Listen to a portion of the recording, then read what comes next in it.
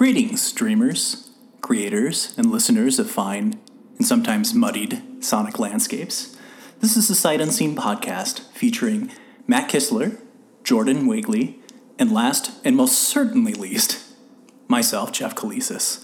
Welcome to the Soft Reboot, this podcast that we started back around 2015-2016. It's been a while. We apologize for the delay, but figured now is as good a time as any. For our first episode back in the saddle, we will be talking about famous record label from California, Asian Man Records, and digging into our top 5 favorite releases of the label's varied history. Forewarning, this is a long one, and hopefully you'll be able to forgive us for this. It's been a while since we've dug into this, so it's well over 2 hours at this point. So maybe you can kick back, grind some XP in like a Final Fantasy game or a nice Western RPG, or maybe you're in the middle of working and crunching Excel spreadsheets, and this will give you something to listen to in the background that hopefully will be entertaining for you. But without further ado, we will dig into the episode beginning now, and thank you for joining us. Welcome, everybody. Welcome. Jumping in, I had no idea that it started quite as late as it did. For some reason, I always thought that he'd started it like in the early 90s, like 91 for Asian Man, but apparently that was more Dill. That started around that era. So like Dill apparently started in 89, and then Asian Man started in 1996. Oh, wow. I would have assumed like 93 or something like that. Yeah, that's what I was thinking too. Like, 'cause that's when Skank and Pickle was more active and everything. And so, I don't know. I guess there's a bit of background on it. Like, it was kind of also interesting that like I didn't know that Dill, kind of like the precursor to Asian Man Records, was more of like kind of a thing where it's almost like a group collective with Skank and Pickle, the members of Skank and Pickle, and effectively it came down to some kind of weird system where the rest of the band kind of glided on. Well, I wouldn't say glided on the coattails. That sounds disingenuous to them. I'm sure many of them tried, but it seems like a lot of the lion's share of the work fell on Mike Park's shoulders when it came to running it. Mm-hmm. And so it eventually got to that breaking point, like around a little before 96, where he's like, you know what? Like, I think the band was kind of breaking up too, I think for the first time. Okay. Believe it or not, they actually went on without him for a little bit, apparently. Like, that's also something I found was interesting, because I thought Mike was always a part of Skank and Pickle. Yeah, I was of the impression that he was just in that band the whole time. Exactly. Same with me. He was always like the primary voice in it and everything. But no, he actually apparently left right around before he formed Asian Man Records. And he did that, formed the label. They kept Dill apparently running until 1998. But like, I don't know what releases they really put out beyond that. Like, besides like Mento Buru, which was this really weird band that sounded like a ska klezmer band. Like Tantra Monsters, which was like a Hawaiian ska band. And then like, I think they put out, what was the other one? They had like another really, really bizarre record that my friend Pete had. My friend Pete was like a major Dill ska fan at the time. And so he's actually coincidentally how I got into Asian Man Records, which is also weird. So he bought a copy of the reissued of the Slapstick CD, like, because I think, which was originally on Dill, the Look It. Yeah. And he actually bought it from a certain guy that plays in a really popular Victory Records band named Adam Lazzara. Oh, I'm aware of that guy. Yeah, you may have heard him or not. I don't know. He's kind of a big deal around these parts, or at least he used to be. I don't know. I'm sure there's still people that ride or die for him. But apparently, have you stood in the Taking Back Sunday crowd at Riot Fest? It's very large every single year, because they play that every single year. No shade, they're great. Like, they are still a great live band. Oh, I mean, he's gotten really weird over the years, though. Really? Yeah, I was at the Vans show they did in Chicago last summer. Oh, yeah. I went to see Roswell Kid, and so my buddy knew one of the guys in the band and got me VIP, so I didn't have to wait in that giant line to get in, because it was a free show, so it was just like first come first serve and Taking Back Sunday. So it was nuts. And sorry, and I waited in that line a lot. You were there? No, not for that show, but for both the Julian Baker show and the Converge show. I barely made it into Converge, and me and my friend Lauren waited in line for a solid 45 minutes to get into Julian Baker, and we missed Max Seal. We did catch Wyoke though, so that was cool. It wasn't a total loss by any means. God. We did get rained on though, and that was not the best. No. I've been meaning to go to like House of Bands for like ever. One of these days, I'm just gonna. Have you not been to one of those shows? I never know about those shows. I randomly, my roommate's boyfriend last year was like is really into the scene and stuff. He runs like the emo versus pop punk night at Beauty Bar and all that stuff, and so he was talking about the show, and I was like, wait, Roswell Kid's playing? I'm like, can I go? Wait, is that Justin or Brian? Brian. Okay, all right, cool. Yeah. Small world, as it were, in the emo versus pop punk crowd. wait, is that Justin the same one that used to run the one at Burlington? Yes. Oh, no kidding. Yeah. He used to work at Sake. I used to talk with him from time to time. Oh, nice. I didn't know he worked there. But I believe it, because it was him and Adam that used to run it, like kind of as like general managers or something. I think it was like the morning shift and the evening shift. I feel like those two things, the emo night and emo versus pop punk, like either they have merged together in my mind or they are literally like working together all the time. They seem pretty synonymous most of the time. Probably doesn't really matter because it probably is the same thing. No shade to either of those dudes. They're very, very cool, and they both absolutely super cool nights. I wish I had the energy to go to Beauty Bar at 9:00 on a Sunday more often. Yeah. I'm like, is it a holiday tomorrow? Yeah, I'll go. That's plenty. You need a buffer in there. I'm telling you, get over the age of 30 and like you can't like do like the back-to-backs anymore. It's difficult. I mean, yeah. That was also how I realized that apparently everybody who was like more than a year younger than me listens to a lot of All Time Low when they were younger. Possibly also people my age. I just 100% missed that. And how old are you? A bunch of people were singing along to this song that came out when I was listening to that type of music, like more often than I do now.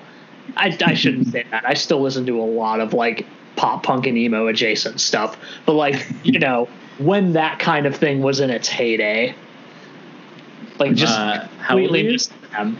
32. Yeah. Oh yeah. We're at the tail end of that. The only reason I even like got into All Time Low at all is because they did a whole tour with the Matches. And I saw them at multiple places for that tour. And I was like, oh, this band's actually like fun. And they're like, they just make lots of dick jokes like Blink-182. I'm like, I could watch this.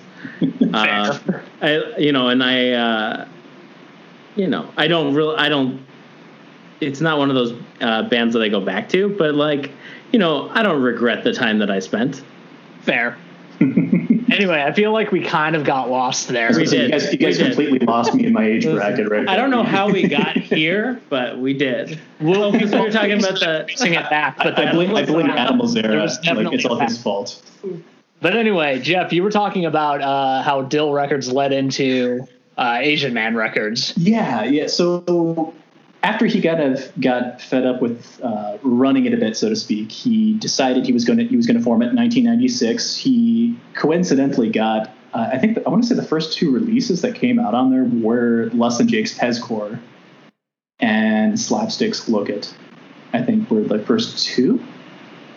Maybe if I'm not mistaken. I think that Pezcore was like Asian Man Records 001. Yeah, like right before they ended up signing to a major and getting like super huge and everything, which good for them. I mean, at the time, like they got the Capitol deal and everything and kind of turned the world on its head. They hit it the right time for that kind of thing. Very narrow window right there, and they made it. Was there every ska band that was active during that time got a major label deal, and that's why we know about all of them. There was a brief window for about like a year where it was inescapable and stuff, and so that's kind of how I fell into all that. Was that I think Mr. Lazzara was getting out of the ska at the time, and he decided, I'm going to cash out my collection to some random dude that'll buy it. And my friend Pete, I think, knew his girlfriend at the time, Charlotte Acker, who apparently tell all your friends was written about. I don't know if that's true or not. I've heard it from a number of people that know him, but I mean, again, I haven't heard it from Adam himself, so I can't say one way or the other. So I'm not gonna judge on plain hearsay right there.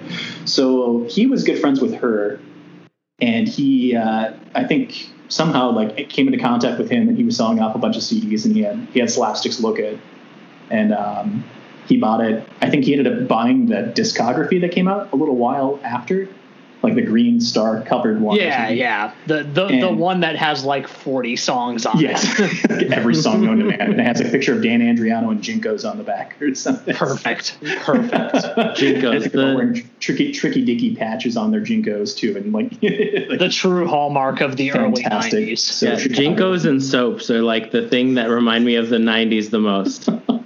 Oh man, there's a shoe I haven't thought about in forever. I wouldn't give it any more thought than you have just now. I want to bring it back though. Bring back soap.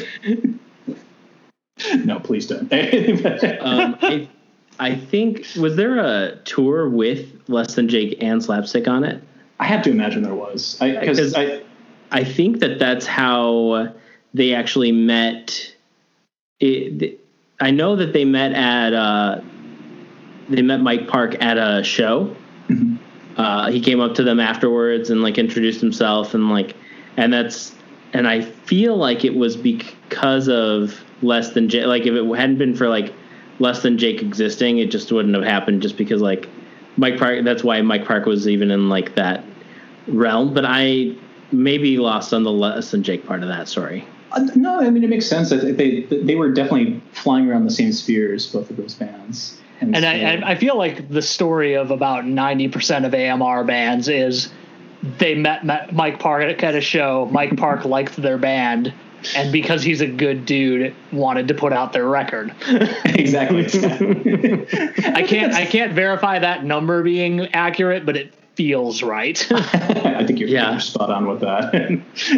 And actually, that was another interesting point I heard about it. I heard that his inspiration kind of for starting the whole thing, like he kind of approached it like Dischord Records in a way, with a kind of no contract, kind of verbal agreement to go out there and release. I don't know if he makes bands release records before they put out material on his label. I don't think he does that.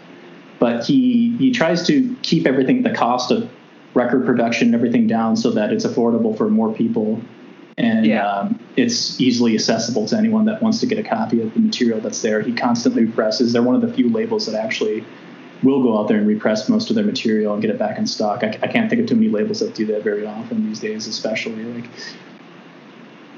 It's shocking to look at their like Discogs page and just see how many pressings there are of their more popular releases. Oh my God, Alkaline Trio's Goddammit, for example. Holy shit, there's so many pressings of that. I mean, and there should be, because I mean that's a record that should probably never go out of print. Probably not. No, I have an absurd amount of merchandise lying around this apartment and my parents' house from when they re-released for the first time on vinyl. Goddammit, Maybe I'll Catch Fire, because they did like a weird deal where you like could get those records, a pint glass, a koozie, and some other stuff. I definitely still have the pint glass, and it's probably one of the few novelty glasses I refuse to get rid of, even though it is ridiculous. But just feel we will talk about this a little later when we get kind of into our top records from the label. But as a person from McHenry County, Illinois, that's right. The Alkaline Trio is pretty important in that general area. Every single band that I ever knew growing up covered Radio or some other Alkaline Trio song at some. Mostly Radio, though. It was always Radio. Or like there'd be some guy at like a party playing his guitar, and it was always Radio, and you're like, nobody's listening to him play, but he thinks he's cool, and he's always playing Radio. That's true. When you should be playing Southern Rock, that's like the best song on that record. I'm sorry. No, you're not sorry. You're not wrong. Anyway, quick diversion to my homeland, of course. So I'm guessing, does this have anything to do with your introduction to Asian Men, Matt? Yeah, largely my introduction to Asian Men was being into Alkaline Trio as a I'd say young person, but like it didn't extend back into like middle school. This was like around middle of high school that I started listening to Alkaline Trio. And I actually got introduced to them via From Here to Infirmary. So nice. That came out on Vagrant, but I was luckily the type of person who was like, oh yeah, what else have they done? And lo and behold, the first 2 records did come out on Asian Man. And you know, any further Asian Man Records releases that I got into were very much a direct result of purchasing a CD and getting that little fold-out catalog that was just miss those so much stuff that I never heard of before. And yeah, I don't know if Asian Man still does it because I haven't bought a physical release from them in a minute. But I know Temporary Residence still sends out like a little flip folio of like, here's our current releases with every record. And it's just so heartening to see that when it happens. Fully backed. Like I wish more labels would still do that. I understand the cost wise, it's a little cost prohibitive for them, but like I'm with you. And like there's something about having that tangible kind of catalog in your hands and just looking at it and seeing that care that went into curating. Yeah, and what's always fun is when you purchase a secondhand CD or record and somebody has left that kind of thing in there. It's so nice to get like a little snapshot of here's what this label was like in 98 or whatever. This is the best feeling. Like I think I bought like that 88 Fingers Louie Kid Dynamite split a while back. And it had like one of the old like 1998 like Hopeless catalogs in there, and I was looking through like, oh damn, I remember looking through this when I got like Hopelessly Devoted to You Too. Like this is great. It's like just a time. You're like, right, it's like a time machine. You step back and you're like, so this is how they truly lived in the 90s. Oh man.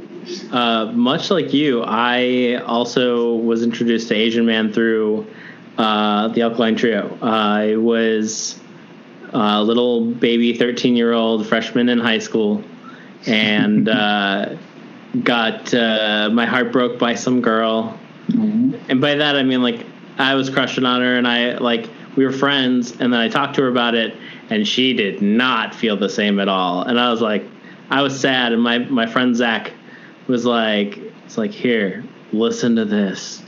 And like he put on I don't know what it was.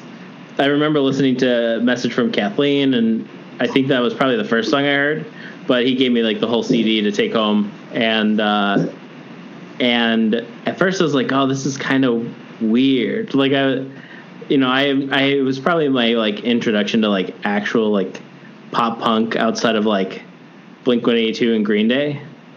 But it was, I don't know, it was just like not it's not quite as polished as like those things that you hear on the radio, but I liked it, and I was like, I'm gonna keep looking. And I'd say within a year, like all I listened to was pop punk.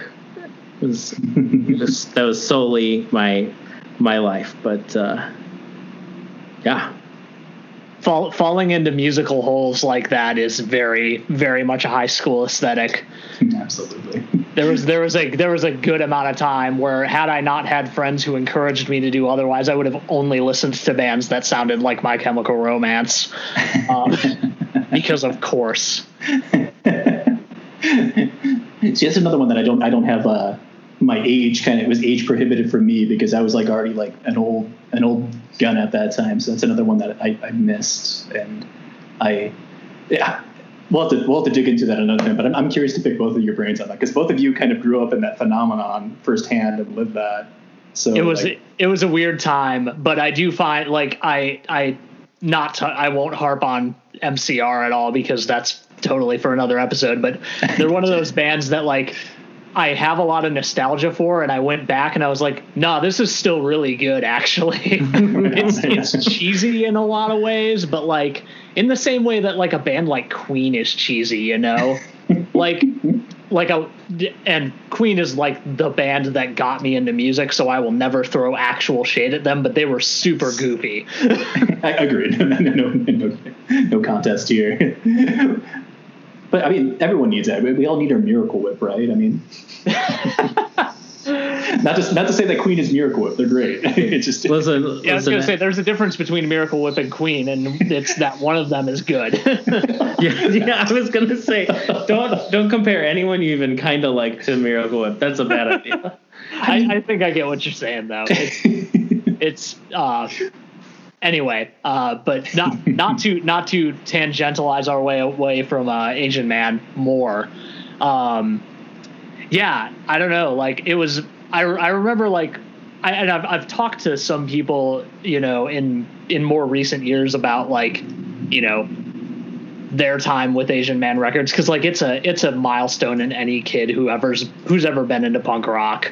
Like finding Asian Man Records is like a thing to some degree or another, and like my friend Jake like is like even more into punk rock than I am, like in the traditional sense, and he's met Mike Park in the past because he's, you know, run in this circle longer than I have, and you know, and the stories I hear from anybody who talks to Mike Park is that he is literally the nicest person in punk rock, which is not at all surprising given his, you know, his business model and just like any story you hear about the way that the label is run. Like if I remember correctly, and this might still be the case, like a lot of his stock is kept in his mom's garage. It still is. Yes. Actually, it's still run out of there. I totally buy that, and that's delightful. Mom and pop operation right there. It's very, very much the same aesthetic that like Doomtree Records has, where like all the merch is just in someone's mom's garage, which is awesome because then it's homespun and it's homegrown, and like I think that's the way that you keep it close to the original vision in a way. And I understand that there are the labels that expand beyond that and make it good, but there's something about that homegrown operation that's just so enchanting and cool, like that they are able to maintain, like almost like preserve their aesthetic and mystique and keep it just right for every generation that passes by and digs into it.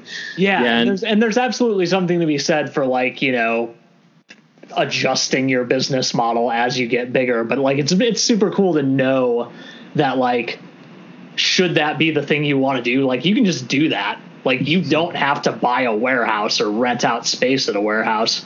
You can just like have stuff at your parents' house or have stuff in your garage or whatever.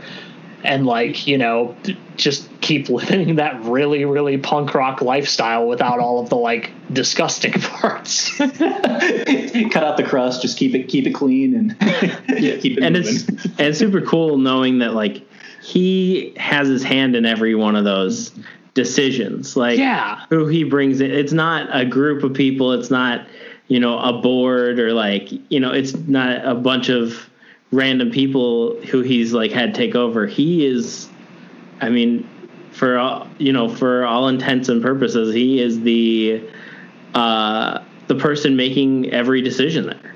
Absolutely.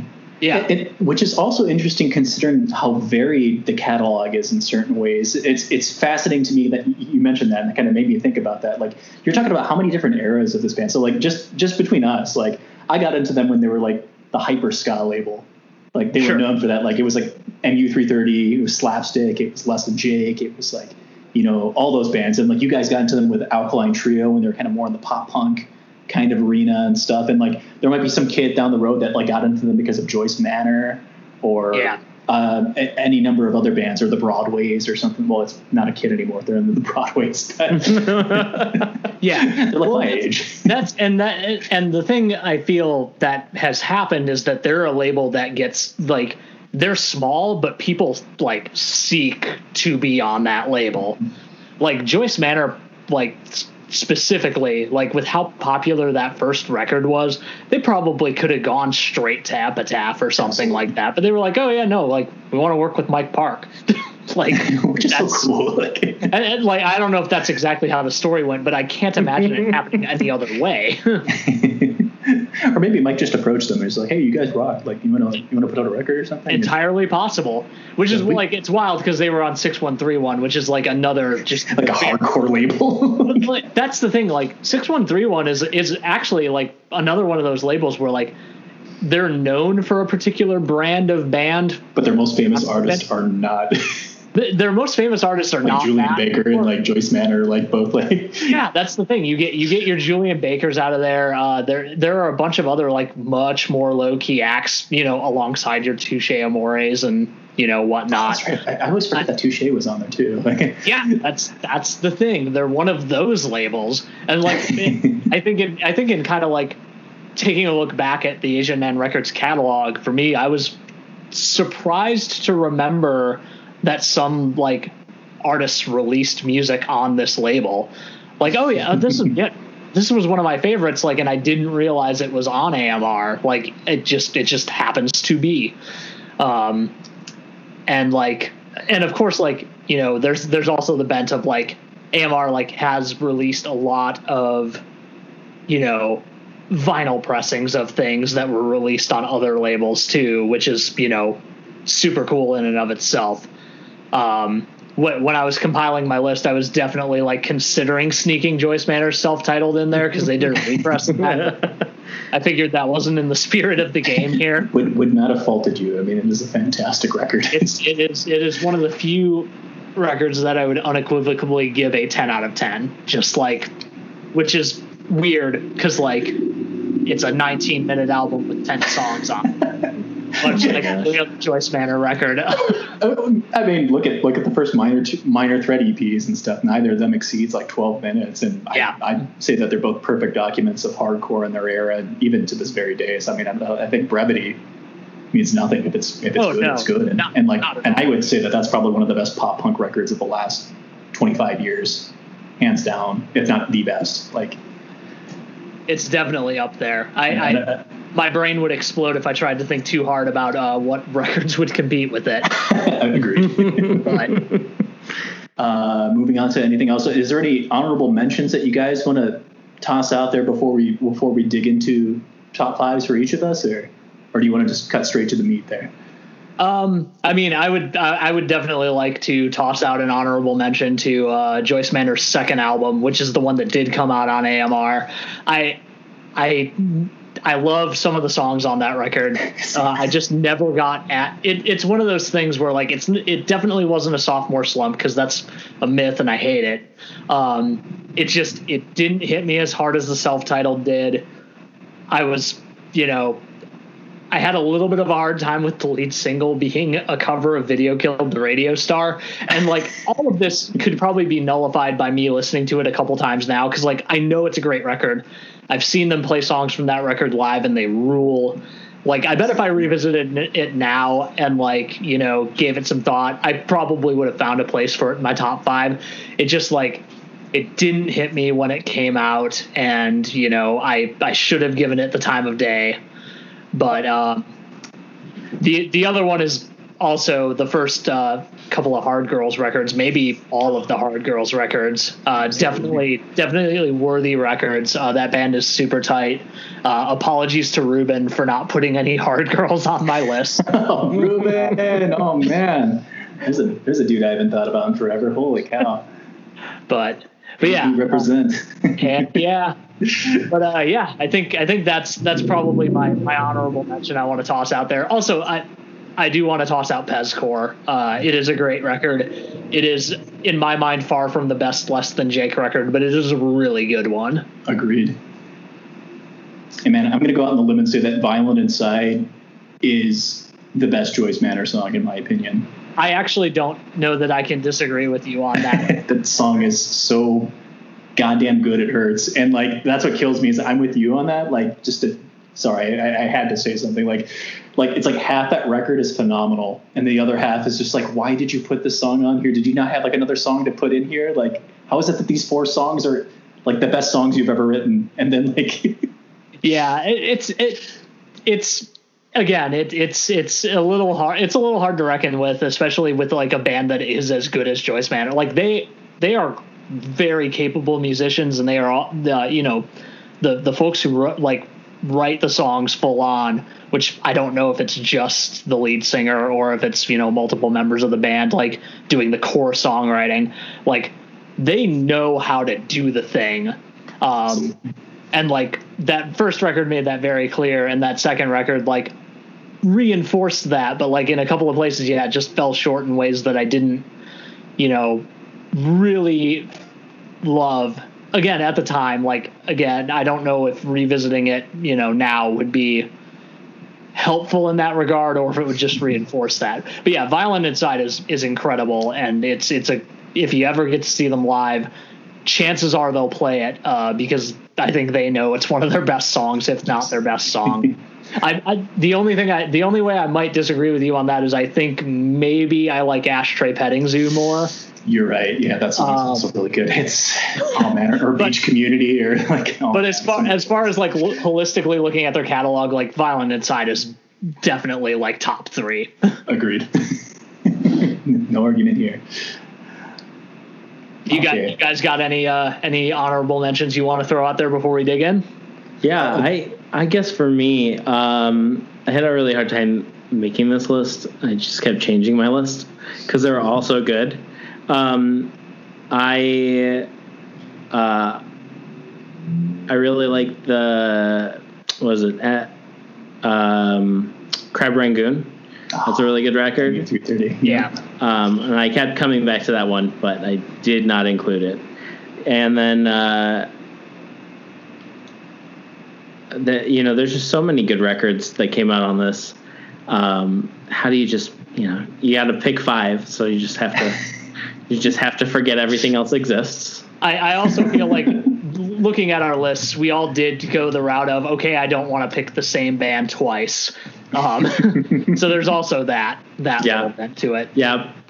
People Who Get to Eat People is one I almost put on my list, but the more I listened to them, I hadn't listened to either one in a couple of years, and I sat down and listened to both, and I was like, oh, it might have my two of my favorite songs on it, but Knife Man definitely has is more solid from front to back, pound for pound. Both are incredible. Yeah. Oh man. What about you, Jeff? The rest of the AMR catalog, pretty much, or no? Understandable. A totally valid answer. To a couple here. I mean, like Jordan, I would say MU330s. I would go with Ultra Panic. That was my MU330 jam. Pezcore, obviously, because that was another one of my gateways into ska in the 90s. EE's Ramadan. That was a bizarre one. It was pretty close to making it for me. It's definitely one of the most overlooked records, I would say, on that label, but definitely a real killer release. And this is gonna be a spoiler alert for me. Alkaline Trios, God Damn It, and Maybe I'll Catch Fire, but also be in my honorable mentions. I would say God Damn It was right on the cusp, but it's I feel guilty including it on there because I'm the weird late bloomer on that band, jackass that got into them in my 30s or something. So I feel guilty trying to include that at this point because I feel I'm still I'm a new jack on that band, so I can't really. Jeff spent the first 6 years of our friendship making fun of me for liking Alkaline Trio, and then he got really into the Alkaline Trio for the rest of our friendship. I mean, in fairness, we've already talked a little bit about the cheese there, but it is definitely there. So I understand making fun of people for it, but also don't hate on Alkaline Trio. Those two records are pretty much flawless in a lot of ways. So. But I think we also have to say without Mike Park, a lot of Chicago's music probably could have gone unnoticed elsewhere in the world. He pretty much put it. I would say I would argue that he put a lot of the big Chicago bands or bands that are big in the underground scene here on the map. Yeah, absolutely. And we'll probably dig into that more later when we talk about a few of our releases and how they're all from the same family tree. Yeah, and weirdly led a lot of bands to Epitaph at some point or another. Yes. But I guess there is the whole when you think of punk rock labels in the 90s and 2000s, Asian Man Records and Epitaph are kind of the ones in a lot of ways. Big time. Those two were juggernauts in the 90s when it came to anything related to pop punk or punk rock. I've got the list here. If we want to just kind of go down that, it's not in any particular order except for that I put the ones that had one or that had more than one of us pick it at the top. So if you don't mind, we could just start with God Damn It, since we've kind of spoiled that one. Absolutely. Yeah, I will start with that one because this is probably the one I have the most to say about. Jordan, you and I both had this record on our lists, and Jeff, you had it in your honorable mentions. Like I mentioned kind of in our intros, I got into Alkaline Trio via their first Vagrant release, but, you know, obviously went back and I say obviously, I realize that that's not necessarily a thing that people do, but I went back and listened to God Damn It and Maybe I'll Catch Fire when I got into the band, and I think for me, I didn't latch onto the record that hard early on, with the exception of a few songs, namely Cop, which I was much less of a lefty back when I was in high school for living in a white suburb reasons, but I did find that song hilarious at the time, and just like would listen to it like just on repeat a whole bunch.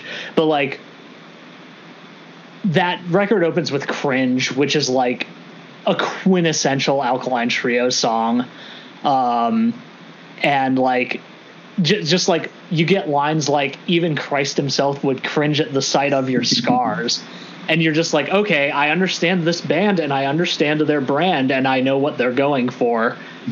Either I am on board already or I have totally jumped off this train.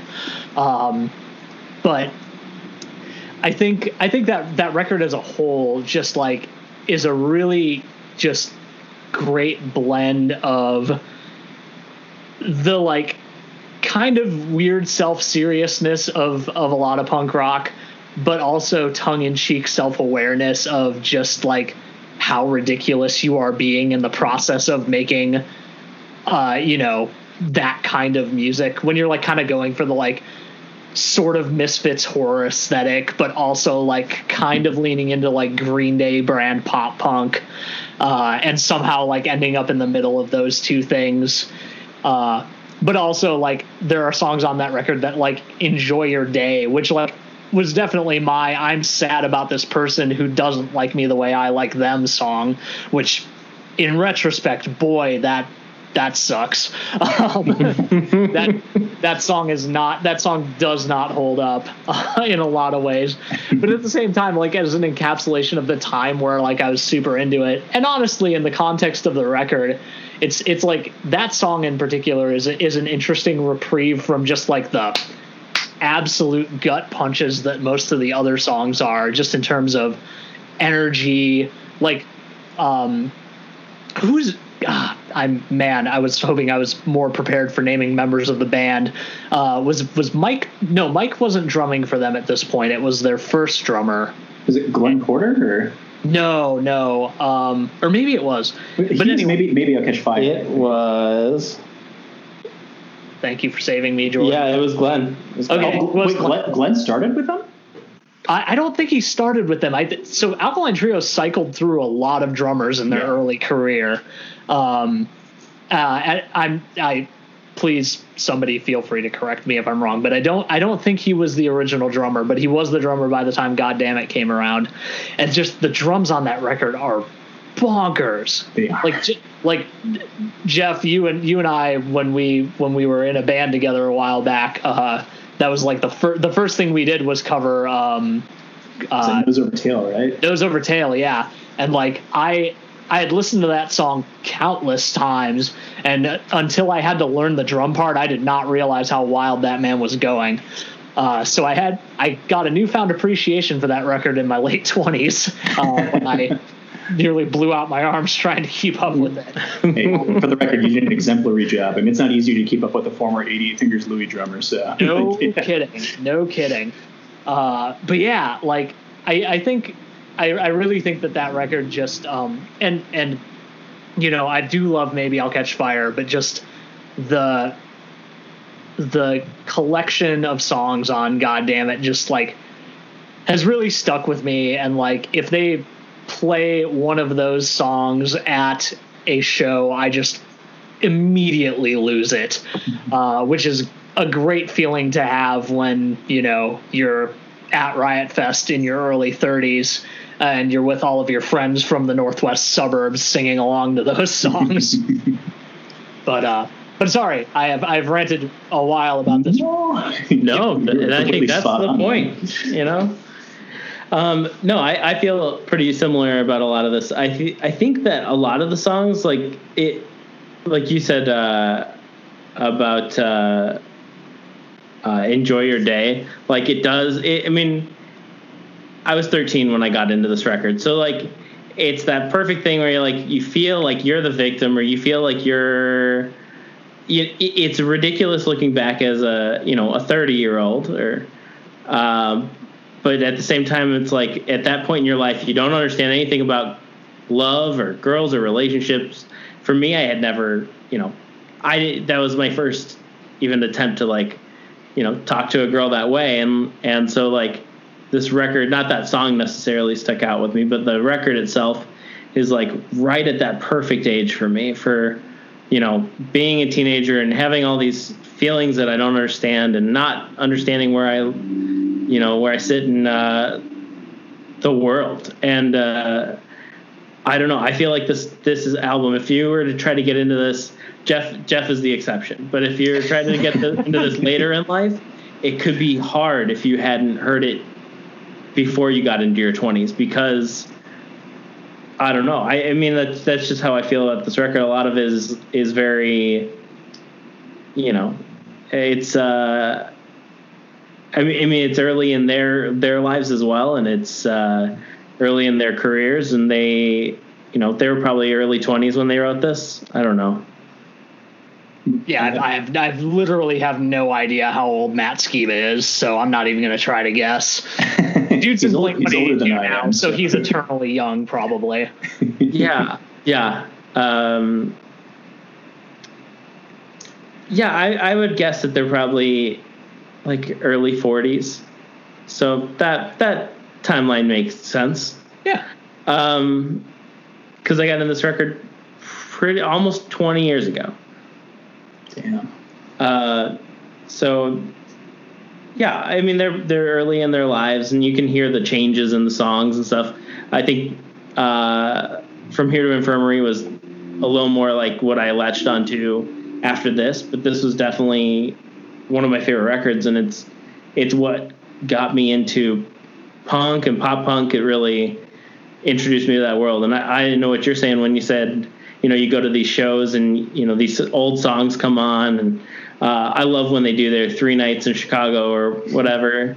And it's impossible to get a ticket, and you get to be there with everyone, and everyone is singing, and it's just, there's nothing like it. Also, that's this is a sad year. None of us get to do any of those things this year, but here's hoping next year will be a little better. Yeah, here is hoping indeed. Maybe we'll get to see a music in real life. Who knows? Music. A little of music as a treat. I think with this one, it kind of going into what you guys are talking about, like getting into it more in my 30s, because the fan base of it kind of because I lived right around the time when this was dropping and everything, and it was in high school, and it was pretty unavoidable for me in a lot of ways. But I think the thing that when I finally kind of pulled my head out of my ass and really dug into it and listened to it was the kind of imperfection and like the erratic kind of nature of the music that was what drew me in. It was almost like a bunch of dudes that listened to a bunch of Green Day and Jawbreaker decided that they were going to start up a band, but they're like, we're not quite on board with doing everything flawlessly yet or anything, and so we're just going to really belt it out and give it our all. And like so many of the songs, it's just like it's so raw in the way that like Skiba and like Dan Andriano just belt it out. Like I've never heard them shout louder than on this record. It's such a life affirming statement for some young 20s, and it burns so brightly that like it's almost undeniable, even for a jaded 30 something like me to listen to it. Like that still comes through loud and clear, and it's really hard on sleeve and everything. But at the same time, like you're saying, Matt, it had a bit of a self-awareness to it, where it's still like, yeah, this is kind of goofy still, but you know what? I don't care how goofy it is. I'm just gonna like broadcast it to the entire universe, and whatever happens, happens. And I think that's kind of what I like about it. The what the fuckism of like kind of like broadcasting that kind of thing out there and just not giving a shit about what anyone thinks. There's like, I'm doing this and that's that. Yeah, I totally get that. I think that's what I was alluding to when I was saying that like Green Day and Blink-182 is like the only thing I had heard in this, in pop punk realm before I got into high school, and this was very different because it was so much more imperfect. It was like, they weren't necessarily on key with the way they were singing. Their vocals are definitely different than it's kind of herky jerky in a lot of songs too. Like the way the way that they're written out and everything. It's definitely not your archetypical kind of pop punk in that regard either. And I think that's part of the charm and allure of it as well too. You're like, I don't recall too many pop punk bands in the 90s doing this kind of start, stop, go kind of weird. I mean, maybe a ska band or something like that would start or something. But I mean, like Alkaline Trio, though, like is probably one of the few exceptions in that era that was willing to do those kind of things. And I wonder if any of those guys were ever in ska bands. Maybe. I don't know. I honestly hint, hint. Sick. So that was on both Jordan and my list. Jeff, do you want to talk about one of your picks? Sure. I want to start going kind of dovetailing into ska again here. Like I have to. It's a quintessential part of the catalog. It's true. And for me, I would top Skankin' Pickles sing along with on that list. And I know it was originally a Dill release in like '94, but it was reissued on Asian Man. And I consider Dill like ubiquitous with like Asian Man records. So like it's on my list. And funny fact about this one, apparently the producer was also the producer on a number of Primus records. Okay. Back in the day, right. Ron Rigler, I think was his name. And I wonder if that had to do anything with the connection with Skankin' Pickle touring with Primus a number of times in the 90s. Because they did, like, the only reason why I know this is because you had the flyers on their live record, and it's like Skankin' Pickle and Primus. And I was like, what the hell? Yeah. I mean, don't get me wrong, that would have been my show. I'd have been all about that. It would have been fantastic. But, like, how does someone else arrive at this? And so I was always wondering about the connection. And then I looked it up. I'm like, oh, maybe that's why. And such. So this record has probably been put out on a number of different labels, and it's definitely kind of erudite in certain ways, and the way that they play. I mean, they're all proficient musicians. Don't get me wrong; they're all great at their craft. But there's a certain level of kind of going back to Alkaline Trio immaturity. But like with theirs, it was a little bit more. I don't know. I think it's a little bit more forgivable in certain ways. And this one, there's some cringe moments on this record, but I still love it to death though. Like in like every little grunt or something from like, like a secondary vocalist or a misnote or something like that is still just like, I don't care. It's still perfect in my eyes in that regard. And it just brings me back to an era in ska that I love, where bands really sounded a lot different in the 90s. And I hopefully I'm not going off on like some old man shouts at cloud rant here or something when I say this, but I miss the era of ska when every band didn't sound like Catch-22. And I love Catch-22. I think they're a great band, but like, God damn it. Like every band wants to sound like them, or Streetlight Manifesto, or if they're like punk in there, they want to sound like Choking Victim or Leftover Crack and everything. And I love all those bands too, but like, Jesus, like I long for the era when like you would listen to, like, you go to a ska show and you'd see three different bands doing three different kinds of styles, and like you could discern every single one of them. They didn't run together. And this is one of those records that has that. It's goofy, tongue in cheek, it's immature at times, but just fantastic and so good. And so my shout out for if there was a number on this, number 5 would be Skankin' Pickles Sing Along With.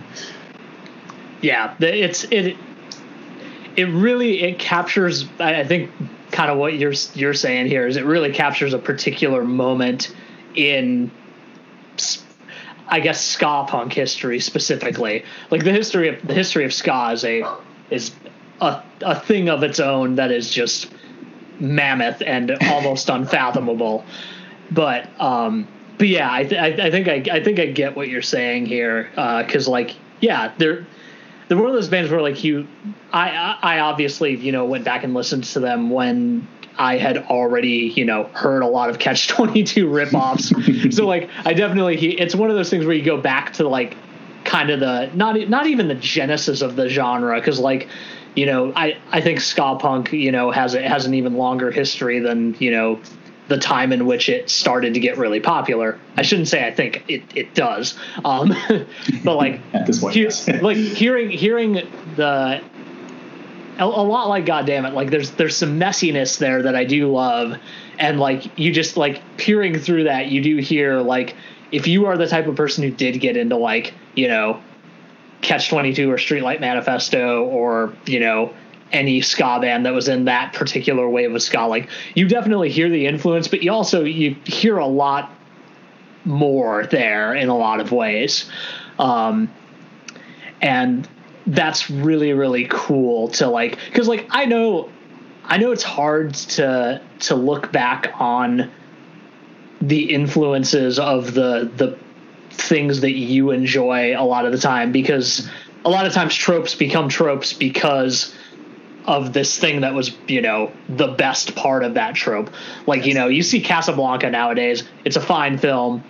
It's got a lot of cliches going on it, but it invented all of those cliches. And like, I think that's true of a lot of, you know, earlier ska punk. Like you go, oh yeah, this does sound a lot like this thing that I'm familiar with, but like you also go, oh, but also in a lot of ways it's not like that. And like, I think that's like for me personally, that when I dove into, you know, I guess honestly a lot of the Asian Man Records ska catalog, that was a lot of what I was like hearing. I was like, oh, this band, like I can kind of see like how this band influenced the Suicide Machines, or I can see how this band influenced like, you know, oh God, I'm trying to think of this band that opened for, I think it was actually opening for the Suicide Machines, and they were like sort of, I don't know. Anyway, not important right now. Was it the Pilfers or? No, it wasn't the Pilfers. Okay. But yeah, I think you very much get at like what makes them special. Like in that, like, yeah, you hear a lot of the roughness, but like much like with that Alkaline Trio record we were talking about, that's a lot of that is what makes it special, is like that just like sheer amount of like energy and effort that went into producing the thing that you get to listen back to is a really cool thing to have. No doubt. Absolutely. And it's just fun tun. It's just pure fun. Yeah, like I will skank in my room all day to this record. Same. I feel like it's hard to be unhappy while you're listening to ska. Like even if the lyrics are not happy, like the music is so, like just the tone, the upstrokes, everything about it is just like promotes me to feel happy, even when it's like, you know, about her like dying of cancer or whatever, something like that. And it's Thomas Kalinowski right so, there. So sad, but I feel good. Why is that? Yeah. Do we have any final thoughts on this record? Jeff, I feel like you kind of just like you nailed it in one, so I've got nothing more to say. I think if there's anything that nailed it, it was you contributing and like, you know, polishing it off at the end there. So sick. So yeah, let's go ahead and move on to our next guy. Jordan, do you want to present one of your records? I do. So one of my favorite records they put out is technically a compilation record, but it's the Lawrence Arms Cocktails and Dreams. Nice. And it's got a lot of awesome songs on it. They put one original song, like one new song on it. He was talking about, he's like, how could we package something that was a bunch of, you know, songs on compilations, things that you couldn't get really, you know, in one place before. And he's like, but how do you get people to buy that? He's like, we got to put a new song on it. And so that's what they put one song on it. But, you know, I got to say, it made a lot of the songs a little more accessible to people. You know, you had to go find that Chinkies split, or you had to go find, you know, other random splits or EPs to find them and find all these songs. And they redid some of them, which I appreciate. You know, shout out to Mike Giampa. Those first two Lawrence Arms records are great, but the quality is just not. I mean, the sound quality is just not there, and it was hard for me to get into those earlier on. They didn't appeal to me when I was going through my Asian man phase in high school, but this felt a lot more accessible. That Old Mexico, the recording of Old Mexico Way on Giampa's version is, I will still say, that was amazing. But from what I hear, that's the reason that whole record didn't sound good, was because he set everything up to Old Mexico Way, and then that's what he kept everything set up to when he was recording every other song for what was that? Is that Ghost Stories, or is that no, that would have been a tour guided tour of Chicago? Yeah. No. I think Ghost Stories. It's the last one. Okay. Interesting. But, interesting. Yeah, that's why that song sounds so good on Ghost Stories and nothing else does, because awesome. all of the soundboard was set to mix for Old Mexico Way. But this if record, only there were a way to avoid that. So other than that song, I would say everything else on Cocktails and Dreams is just, I mean, it's done right. I know,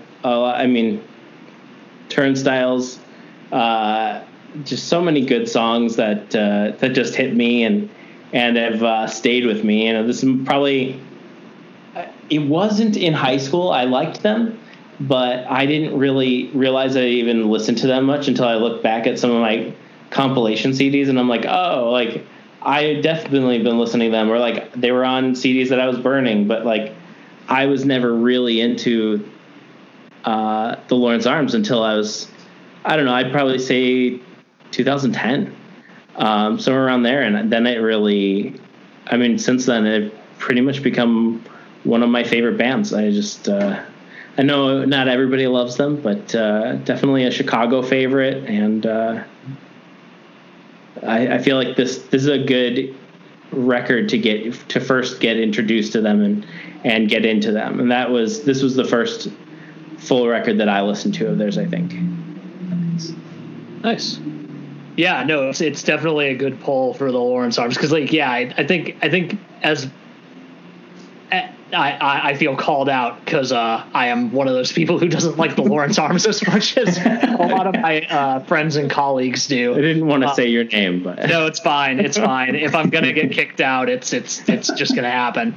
No, I actually adore the Lawrence Arms. They're a great band. I feel like there are a lot of folks in Chicago, especially folks that I associate myself with and am friends with, who are way more into them than I am, and like have this, like, their music just resonates with them in a way that it doesn't resonate with me.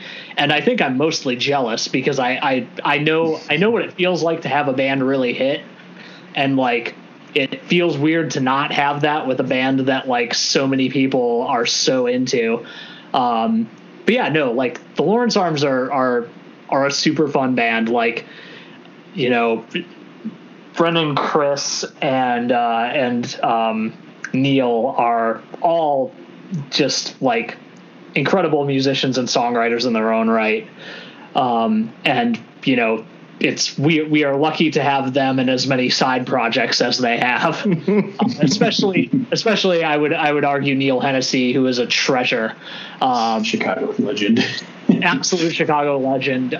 Could be in literally any band. Chooses to be in some great ones.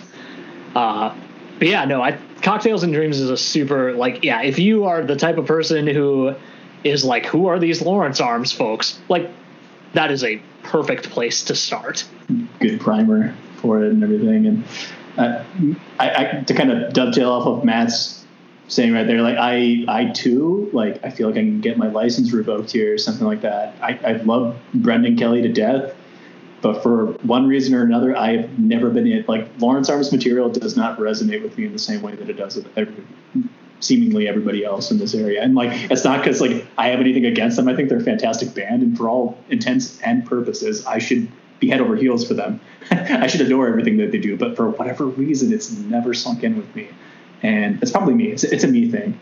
And I'll be the first to admit that. We are wrong, Jeff. That's it's not you. It's me. You just pulled the it's not you, it's me. It's definitely me. I think that's applicable though in this case though, because I love everything that Brendan Kelly's been involved in.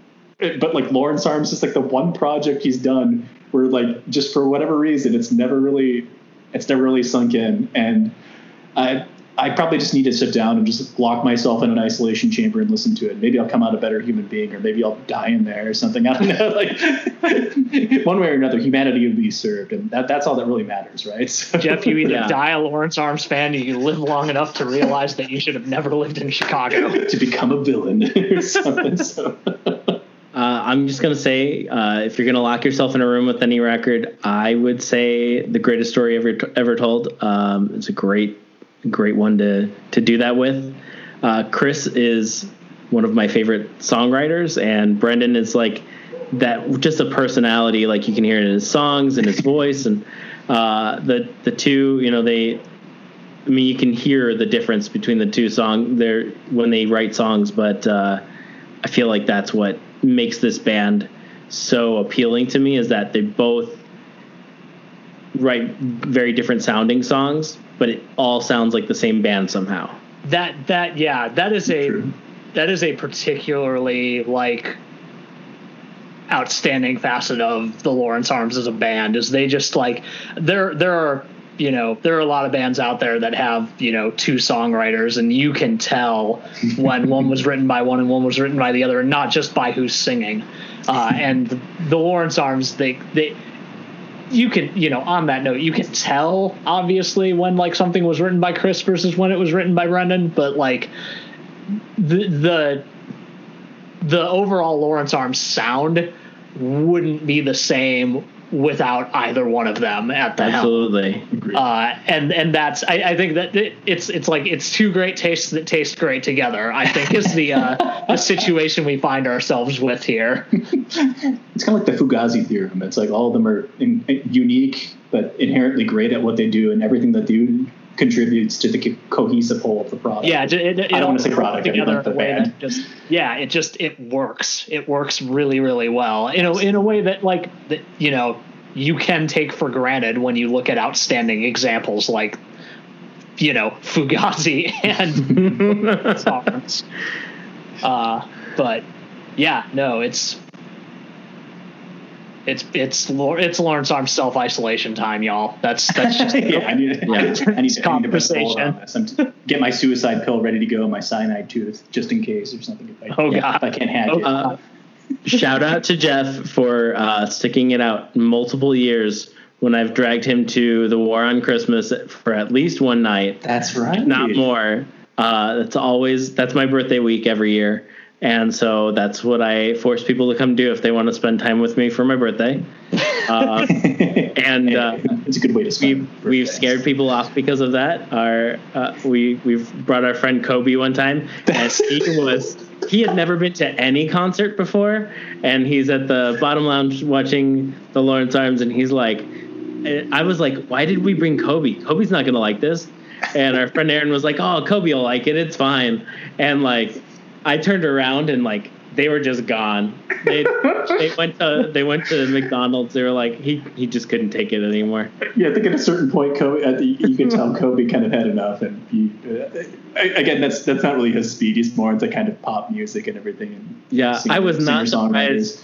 I was surprised he lasted as long as he did. He was a good sport. I mean, in fairness, it's not difficult to watch the Arms. I mean, they're funny as hell live. I mean, hell, if they just did stand up, I'd probably go see them. Those guys are fucking hilarious. In fact, I'd almost prefer that they did. No, I'm just joking. I'm just mean. I'm not going to say that. Like, I like both. They're both really good live and hilarious as hell live too. So. Yes, absolutely. And to that point, Brendan actually has a whole podcast where they talk for like 3 hours at a time about each record that he's released. And I thought that was going to be way too long. And then I find myself not skipping any of it. He is an incredibly entertaining guy. Like everything I've listened to him on, he's such a storyteller. Exactly. He knows how to keep you listening. Like anybody else told the story or as many stories as he does in that amount of time, like you'd be like, all right, shut up and play another song. But with him, you're like, yeah, this is okay. I'll listen to this. Keep going. Nice. Well, shoot, Matt, would you like to dig into one of yours off your list? Yeah. I'm going to break the cycle of talking about a Chicago band and then a non-Chicago band by talking about another Chicago band. So my next one is a more recent one, and it's Dowsing's Okay, which is one of two records by famed Chicago band Dowsing, released on Asian Man Records. Their most recent one also came out on the label, which is that record is also very, very good. But I think my introduction to Dowsing was I actually saw them open for Single Mothers at the Abbey in Chicago here, which was a wild show for a lot of reasons. The lineup, if I remember correctly, was Single Mothers, Dowsing, and Droughts. So and Dowsing was in the middle. It was very strange in that regard, because at the time Dowsing had I think they just released one of their first few records, like back when they were a little more of a like kind of twinkly emo band situation, and had a keys player and whatnot. And that incarnation of Dowsing was also incredible. I immediately went and bought the record as soon as their set was over. But then I think it was 2016 when this record dropped, I was just absolutely floored by the direction that they took on OK. After I think the record before this was It's Only Gonna Get Worse or something along those lines. But this record just like kind of takes everything I like about Dowsing and just like streamlined it, made it heavier, and then just like packed an extra punch on top of that I can't quite describe. In particular, the song that I think I latched onto the most after a certain point was the closer, Red Legs Kicking, which is just like a powerhouse closer. I just like absolutely like after already enjoying the record, like hearing that song and like that being it, I was like, okay, yeah, no, this is right. This is great. And like, I feel a little weird including such a recent record on a top 5 for a label that has such a storied history as Asian Man. But I think it's exemplary of like, the fact that bands do like go to Asian Man when they know like they have a particular thing they want to do and like they know they need somebody who will support that. And I think that's super rad because like it was very obvious that the band was like changing direction a little bit, and I think they picked the right label to do that with. But yeah, that record's super rad. I remember going to the release show and it was at Sub T downstairs, which was prime, honestly, because that room is way too small. In a lot of, that's not true. It's a perfect sized room. I love getting to see bands there and being like, yeah, I saw that band downstairs. It was wild. But like it was back when they had the mirror up in the back of yeah. So the room was packed for obvious reasons. Like that record was, pretty massively really popular. And yeah, it was I don't know if it was sold out, but it was definitely packed. And I did spend a good chunk of the show watching the backs of their heads through the mirror, and also standing on the tiptoes. So yeah, I don't really know that I have a lot to say beyond that, aside from like the record artwork really played into like my immediate like I already liked Dowsing, but like they were like, here's the record, the album art, and it's by, I'm gonna pronounce this wrong, but I think it's Hanaya Bigo. Super cool artist. You should look up her work. But it's just a like kind of like off kilter hand making the OK sign, and I was like, all right, I'm gonna check this out. And of course, I listened to the first single, which was I actually don't remember what they dropped first, but I was like, oh yeah, no, this is really good. I'm pre-ordering this record right now. So, but yeah, that succinctly is that record rules, and also living in Chicago rules. Thank you for attending my brief TED talk. Do y'all have anything to throw in? Yeah, I loved this record. I actually don't know how I got into this record. I have a feeling that this was the year that I was. I think you were part of you're a member of the club. Yes, I think that's how I got it, and it came in the mail, and I put it on, and I was like, wow, this is awesome. And I remember contacting Jeff and being like, have you listened to this? This is really good. And he's like, oh yeah, I know this. And I'm like, dang it, I thought I had something he didn't have. What I thought was cool about, so I don't understand why the last record was called Sky Coffin when all the other records are like, looking at them here, it's still pretty terrible. It's just going to get worse. I don't even care anymore. I still don't care. Okay. And then Sky Coffin. It's like the only one that doesn't like fit into this whole like. In fairness, it was 29. It was last year that record came out, and the only place they could have gone from there was like somewhere in the good realm. I feel good, yeah. And in 2019, that was not the case, and it still isn't. I guess okay is like a good place to end up when it's like everything is awful, everything's terrible. Like if you get to a place where you're okay, like that might be the end of that arc. So that might have been what happened. I had never thought about that, but that's a very fair point. I think it's oddly prophetic in a way, though. It's almost like they saw that the end from the beginning, and they knew how it was going to go down. They're like, we're fucked. Yeah, I don't know. It's kind of genius.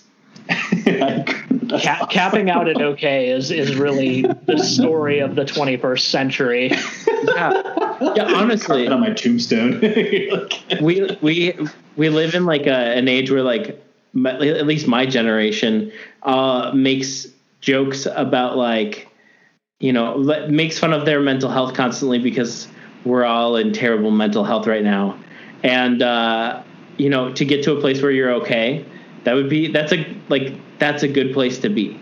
Yeah, that's totally fair. That's what the most any of us can ask for these days. Exactly. For real. I mean, I don't know if I could say anything else that you guys haven't said already about this. This record is phenomenal. And I lament not putting it on my honorable mentions, and I'm almost like kind of regretting not having it on the top 5 because it is, spoiler alert, a really good record. And I think for me, I don't know if it was like, it was Dissolve the teaser, or was it Red Legs Kicking? I'm trying to remember. It was, I think it was Dissolve. I think it was Dissolve. Okay. Because I think Red Legs Kicking was actually the second single, or it was either the second single or the single they put out right before the record came out. Because I do remember it was one of those songs where I was like, oh, this is the closer. I hate when they release the closer before the record comes out. And then it still hit as hard as it did when I got to the end of the record. That song is, that's a hell of a closer. Song. Yeah. And like, and Dissolve 2, I think like hit me immediately. I'm like, yeah, I need to buy this. And I think I walked into Sake like that day and got it right there on my way home when Sake still existed. So I was just like, I think Adam's like, hey, have you heard of these guys? I'm like, I was actually just coming to buy that record. Read my mind. Exactly. So yeah, no, I think it's, I feel they have a good following in Chicago, but I don't know how broad their base is outside of the Midwest. That's kind of what I'm worried about. They feel like a band that doesn't really get their due outside of this area. That was a thing me and my friends said about Alkaline Trio for a very, very long time. No kidding, like, really? We literally did not know, like, because none of us had really lived that far outside of the Midwest. And we were just like, do people care about that? Like, are we just especially fond of this band and that's all that matters because we're from here? Or are they really just that? And like, turns out they are that popular outside of Chicago.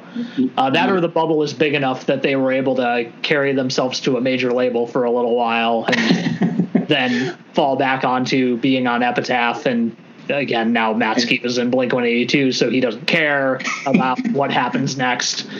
Maybe he does. I'm not records or something. I'm actually not sure he's in the band anymore. I've heard rumors about just released a new song without him on it, and they also did like guest appeared on another song like a month and a half ago, and he wasn't on that either. And he's not on the album artwork either of that like song. Like it's just Mark and Travis on. Oh, so sorry, I misunderstood. I thought you were saying he wasn't an Alkaline Trio anymore. No. I'm just saying I don't know that he's in Blink-182 anymore. Interesting. That's wild. I will look into that later. Yeah. Some homework for all of us tonight. We're gonna do some Instagram investigation right here. Oh boy. Dun, dun, dun, dun. Cool. Jeff, what's your next guy? Next guy on the list, for me, would probably be Colossal's Welcome the Problems. This was another late record for me as far as material on the Asian Man Records catalog, which is odd considering the pedigree of this band. You're talking about, Eli from Smoking Popes. Yep. You got Rob from also Smoking Popes and Slapstick as well.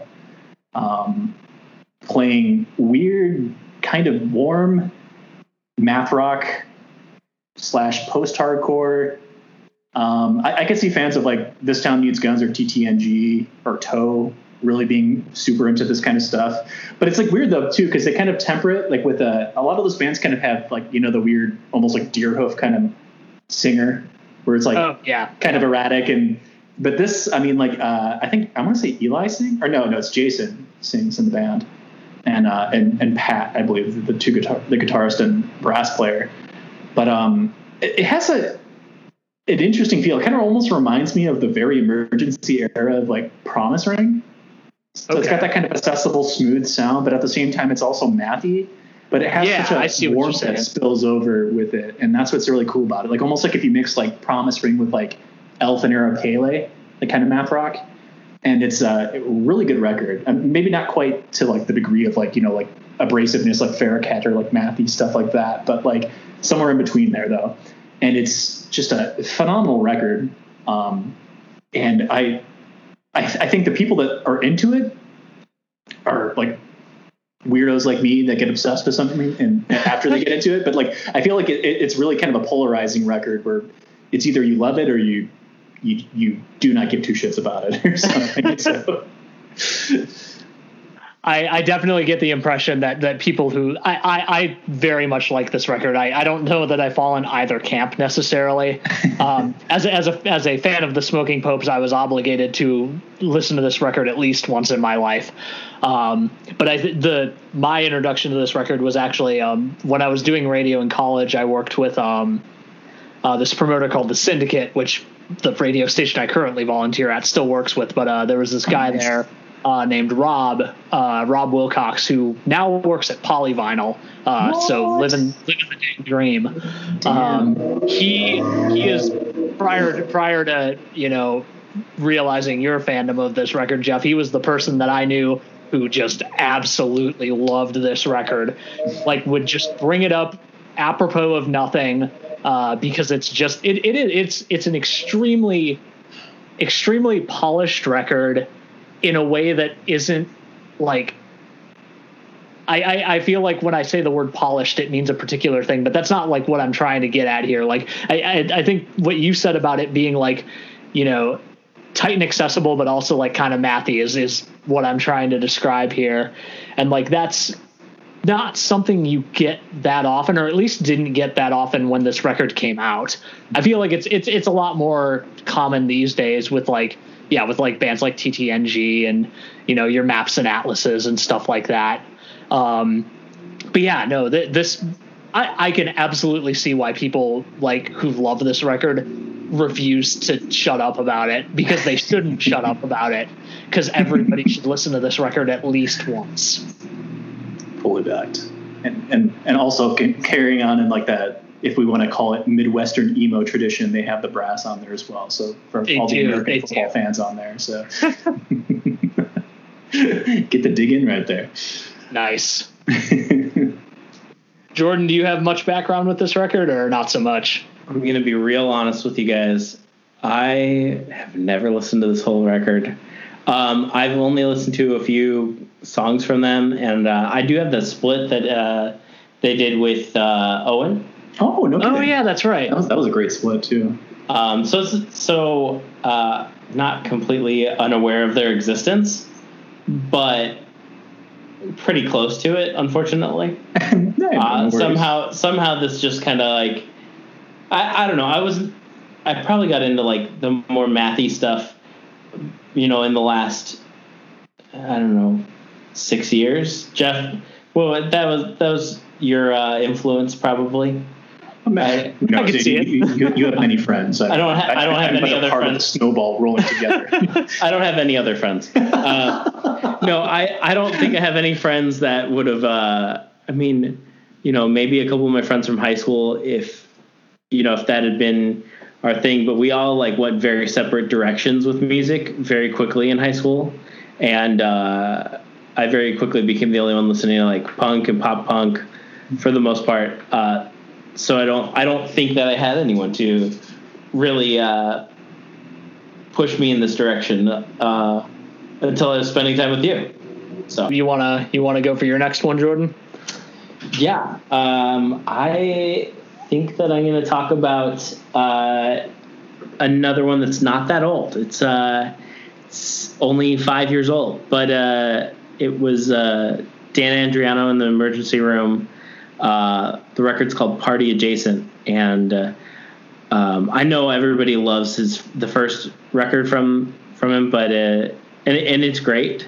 But there was something about this record that just really I latched onto. I loved the sound. I just felt like it was very different than what I'm used to from him and from. I just really liked the direction. A lot of the songs that stuck out to me were like, "Don't Have a Thing," but really the whole thing was great. The first side A of the record is where I live the most, though, I would say. But the whole record, just every song on it, just doesn't sound like anything else that he's put out. I felt like it was a different take. It was kind of like when I got into Sundowner. You're hearing somebody you already like who makes great songs and has a really interesting voice, doing something completely different than what you're used to. And I think that's probably why I latched onto it so hard. It's understandable.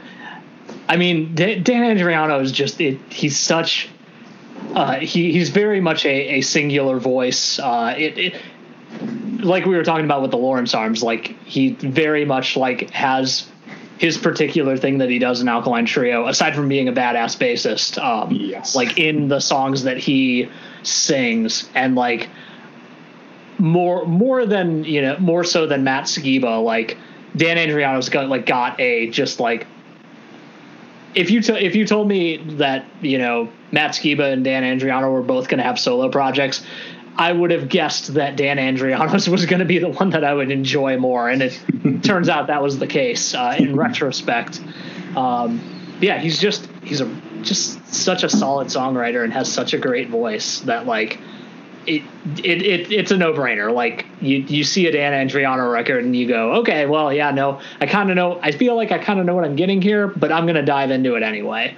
And yeah, I think I have not listened to this record as much as I listened to the first Dan Andriano in the Emergency Room record, but it's definitely still a real good one. Fully backed. They only had both of you. I think I'm with Jordan. I think I prefer this one to the first one, even though the first one is incredible as well. And this is definitely another one of those ones that I feel is kind of a sleeper hit on the label, where It feels that people maybe don't know about it as much as they should, or I feel like there wasn't a lot of fanfare around this one. I was surprised to find out that it was out. Same. It kind of popped out of nowhere for, I think, a lot of people. I mean, I was into the trio at the time I think this came out, and even I'm like, oh shit, there's a Dan Andriano solo record coming out. Okay, cool. I think that maybe that's kind of the way he prefers it. He strikes me as kind of a low key dude when it comes to that. I think he's comfortable enough in his own skin to kind of do what he does, and if people like it, they like it, and if they don't, he's just like, well, no skin off my back. Just gonna keep on rolling and doing what I do, which is really good. No. Dan Andriano is doing this because he likes to do it. Absolutely. That is very much the case, and it very much comes through in all of his work. Most definitely. Yeah, I feel like it sounds like we're maybe a little biased because we're from Chicago, but I don't feel like that's the actual case. I think that a lot of the things that we focused on have been Chicago based, but I think that's just coincidence, and that's because Mike Park has had a huge influence on the Chicago music scene. Fully agreed. This is how networking works, guys. It's a case study. I learned that way too late in life, but well, I think for me, I spent most of my formative years in North Carolina while most of these bands were releasing records and stuff, and I can say from experience that a lot of them hit really big there too, and they had a good following there. And so for anyone that is under the assumption that most of these bands were kind of Midwestern phenoms, I could fully assure you that they made it big everywhere, and there was a good reason for that, and we all know why, because they were great at what they did.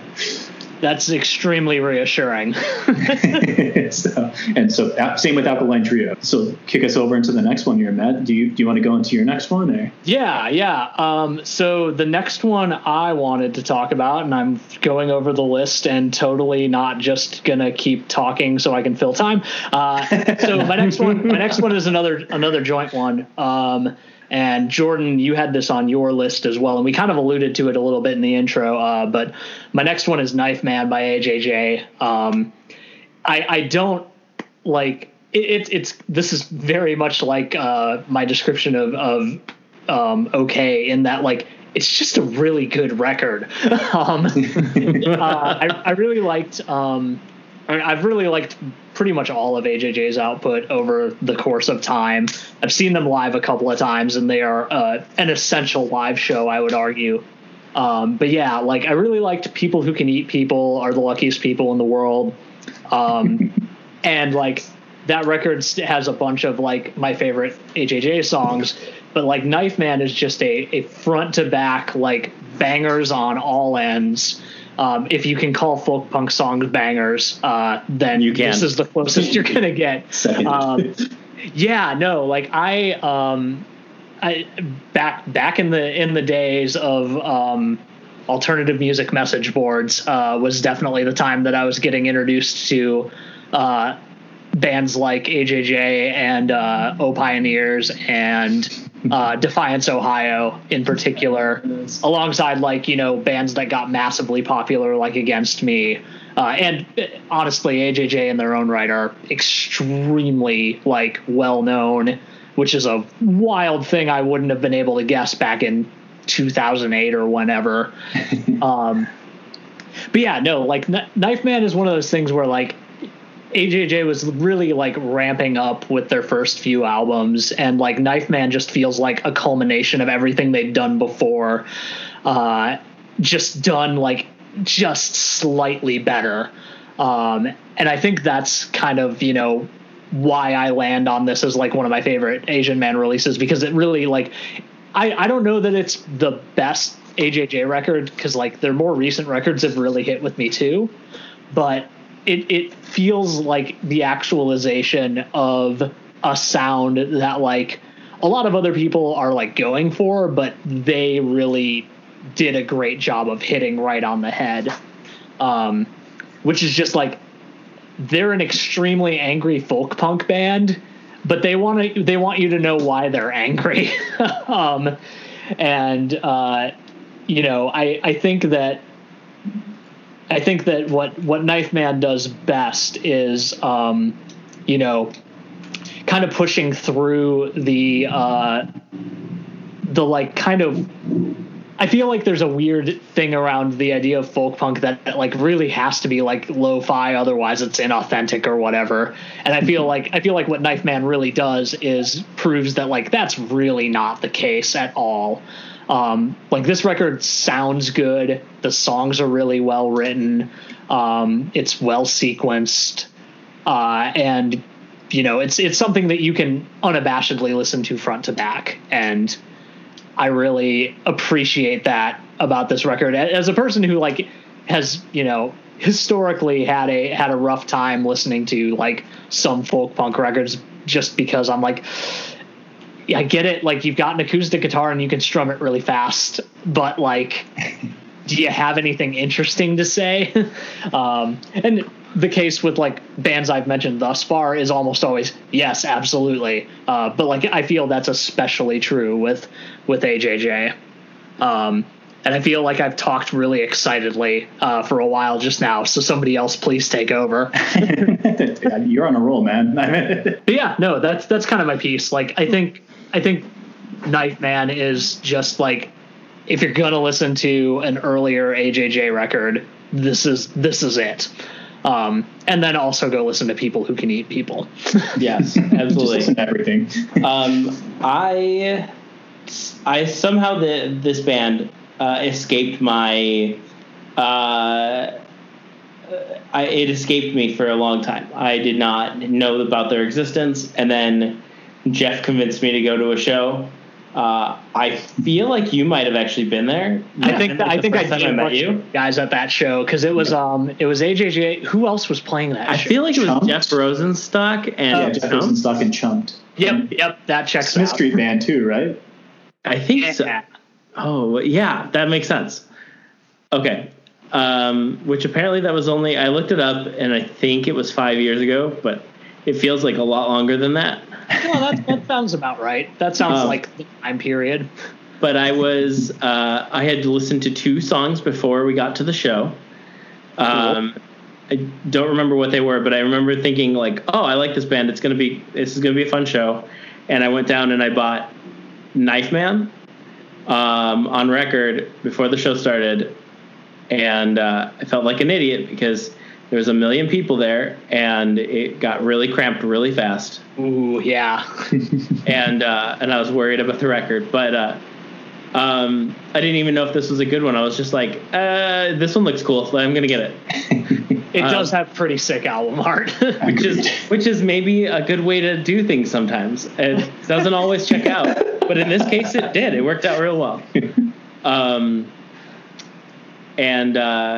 But I feel like it just starts out real good. The Michael Jordan of Drunk Driving is just a fantastic song. It is. It really is. It's 22 seconds long, and it's worth every second. But the record itself, it's just it's fantastic the whole way through. And like you said, a lot of my favorite songs are on People Who Can Eat People, and I think The People 2 or something like that is probably my favorite song. Yeah, but this record has the sequel to People 2, People 2, Still Peopling. That's true. It does. I think we did fail to mention that some of the song name. This is a proud Andrew or AJJ tradition. Is just naming the songs in the most memorable possible ways, such as like Zombie by the Cranberries by Andrew Jackson Jihad. And the closing 2 songs, Free Bird and Big Bird.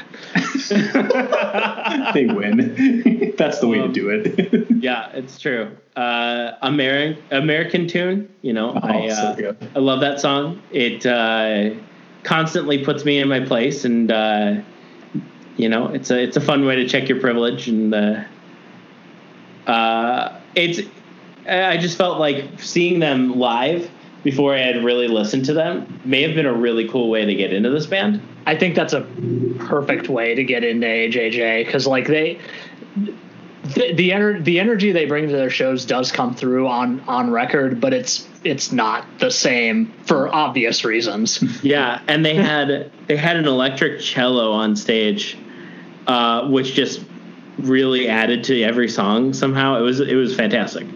And it was a show that I'd just never forget. It was just so good.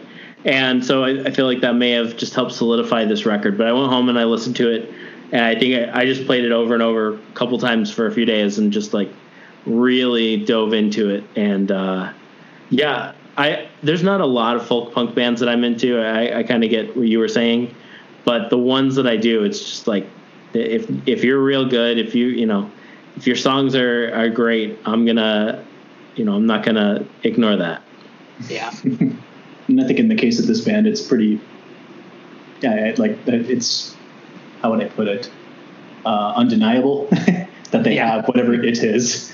And if I may quote them directly, God is obsolete. There's no debating. People are just fucking mean. Go Suns. Perfect.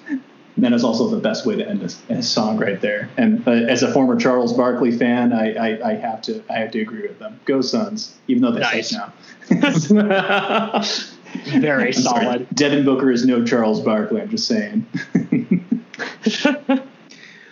I grew up in Chicago, where the greatest basketball team of all time reigned the 90s.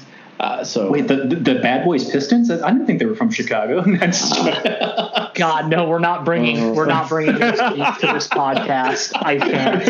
I'm kidding. No, I can acknowledge that Jordan is the greatest of all time. I mean, even as a Pistons fan, I can admit that because it's the truth. So I was going to say, thank God, because otherwise you're wrong. I didn't say we can't do this right now. A full 10-episode documentary about the Bulls on Netflix right now that you can go watch. So I've heard really good things. Really about good. that.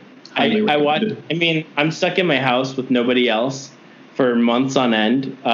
So I've done a lot of watching to the point that once I get out of here, I'm not sure I'll ever watch anything ever again. But I would highly recommend it. Interesting fact about that: my boss at work is actually related to Jerry Krauser. Whoa. Oof. Hey, it wasn't all his fault. Reinsdorf had a big hand in that too. I'm just surprised about that connection. Yeah, no, it was pretty wild. I think he told us all about that. I'm like, dude, I don't blame Jerry in his entirety for that decision. So, no, watch the documentary. Although none of them liked him, so they really bullied him a bit because he was. He could be a bit bullheaded about things, but when it boils down to it, the general manager, Reinsdorf, had the final say on that. And he could have at any moment said, we're going to pay Pippen what he's actually worth and not be stupid. Ooh. Yep. And they could have kept the band together for another year or two. And they openly elected to do that. Like, Krause was gunning for that out of pride or who knows what, but Reinsdorf had the final say. He really should have made a better decision. I'm just saying. No, that's perfectly valid. Like there were a lot of problems there that could have easily been addressed. Exactly. Now, I'm not saying that would have made it all better, but like it probably would have eased a lot of the tension there. I think if nothing else, it would prove an interesting discussion of where it would have gone when they would have faced the Spurs with David Robinson and Tim Duncan. It would have been fascinating to see Jordan compete against those guys. And so I'm going off on a tangent. I digress. No. But the thing is that this makes me feel much closer to my favorite author, Hanif Abdurraqib, who would be very proud of us for dovetailing from AJJ into the 90s Bulls and Pistons. So thank you for bringing me a little bit closer to one of my idols. Anything we can do to help you achieve Nirvana. So my next one on here is actually one that Matt and I share, I believe. I believe that this record being on my list is your fault too, if I remember correctly. I apologize for nothing. It's a good you shouldn't. I regret nothing, and neither should you. It is from Oakland, California's Wild Moth, and the record is Over Again. And this one they were kind of a special band for me because they're one of the first bands I really sunk my teeth into. And I don't worry. I'm not going to take this in a totally theological direction here or something. But do it. I served as a Mormon missionary when I was still an active member of that religious organization. I'm no longer a part of it anymore. But not that I have anything wrong to say or anything disparaging to say about anyone that wants to. We're a Mormon.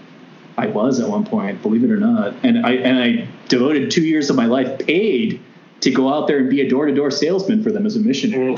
And listen to no music for 2 years except for like shitty Mormon church hymns. And let me tell you, they fucking suck. They're all Irish drinking songs adopted into becoming like theological songs about some. Well, I'm not going to go into that. I mean, like that's fine. It's fine. A lot of drinking songs turned into certain things like the Star Spangled Banner and other things that people ascribe to religiously. Exactly. It's fine. Gord blast America.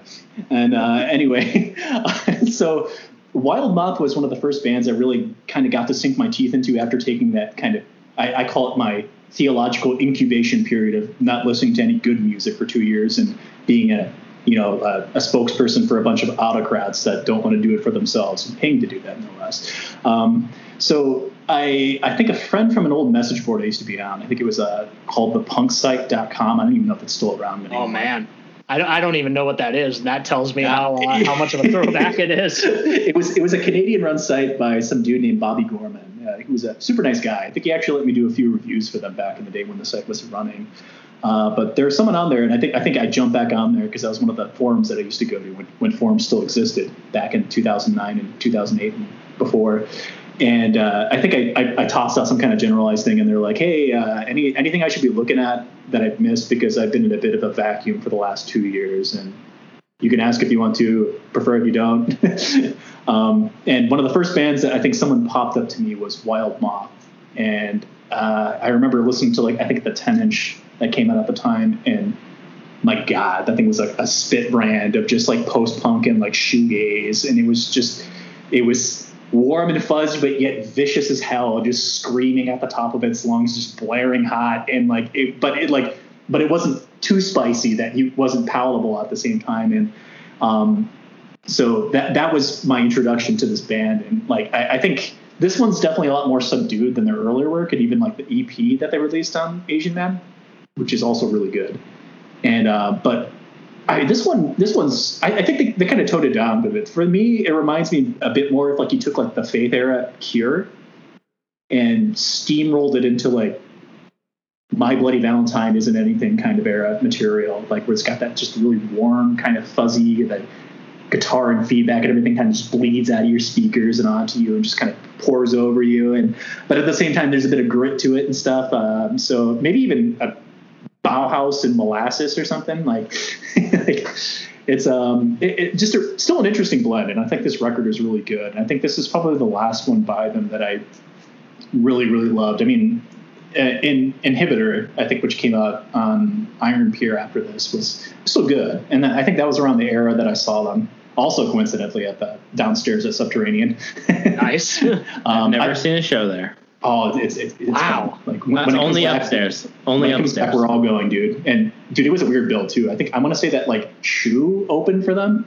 That sounds right. I remember not going to this show. It was because I wanted to go, and I think something else was going on, or I just couldn't make the drive. I would have lived here by then. Never mind. You were definitely here because I think we were in the band at the time. I think. Yeah. Dang. Well, then I don't know why I missed that show. What the hell? They put on a good show too. They're definitely very good. But they kind of lost a little bit of luster. It sounded more like they were trying to become like a 90s kind of grunge band after that, mixed with a hint of shoegaze that not quite in the way that Nothing or Word did it. It was good, but it's just not quite as affirming as the first few releases by them. But and of course I'd be remiss if I mentioned this record without mentioning a California legend whose seedlings have sprouted pretty much everywhere in the universe in the last 10 years or so. Comadre legend himself, Jack Shirley, who has recorded pretty much almost every good record that's come out after 2010. And I mean, there's a few that he's missed, but I mean, he's got a good portion of them. So. And rest in peace, Comadre. you were dearly missed. Yeah. Yeah, no, that is minus the personal touches, because again, I think you recommended this record just like kind of out into the world on one of the forums, and I was like, oh well, it's a Jeff recommendation, so I should probably check it out. I should avoid it at all costs. But no, like that. I think I re-listened to this record just earlier today because I hadn't listened to it in a hot minute, and like I was just immediately thrown back to like, oh yeah, this is why I liked that record so much when it came out, because it really is like, I feel like it hits that sweet spot in like, not to like directly compare them to another band, but like if you watched the career trajectory of Ceremony, I feel like Wild Moth hits that really sweet spot, like right in their like mid to late. I say late as if they're not a band anymore, but you get what I mean. Like, you know, somewhere around like a little after the L-Shaped Man, but like also with a twinge of like what they were doing when like And Still Nothing Moves You or like Roanoke Park came out, and like just like really like wrapping that up in this super tight, super like not, I don't want to say super accessible, but like really like kind of like in a lot of ways, like this record's got hooks, but it also yeah, it does have that character of like being a very solidly like post-punk with some shoegaze influence record, and it just like it's a pleasure to listen to, like just sonically speaking. And a lot of, you know, obviously part of that is the songwriting and part of that is, you know, the man himself, Jack Shirley, who we were, for context for anybody who isn't, you know, in this virtual chat right now, we were talking about Jack Shirley earlier today, and just his incredible catalog of releases that he has either been on or otherwise involved in. If you've ever listened to, you know, anything mildly heavy and that was released from 2010 on, chances are he had his hands in it at some point or another. But yeah, no, this record is just, it is, you know, almost in a way that like a lot of other, you know, punk records might not be. Like it's a pleasant experience while still like having that edge to it that like makes a record like this special. Like it's not, you know, I feel like a lot of bands were going for like a post-punk with shoegaze sound around the time that this record came out, and these guys just really like nailed it down. But yeah, and it is, you know, it's unfortunate that the record that followed kind of lacked that luster. It was still good, just not as good as this one was. That's kind of my piece on it. You know, just a very, very solid record that stands out among its peers. Especially amongst, I'd say, like the Asian Man catalog too. Like it goes to show the diversity of that catalog, that you have a release like this that exists among it. And like I remember when they first signed to the label, I was like, they're on Asian Man? What? I mean, I was like stoked. At the same time, I was like, that's fucking awesome. But like, man, that is the last place I thought that they would end up. I think they would be like Iron Pier, like I don't know, like yeah.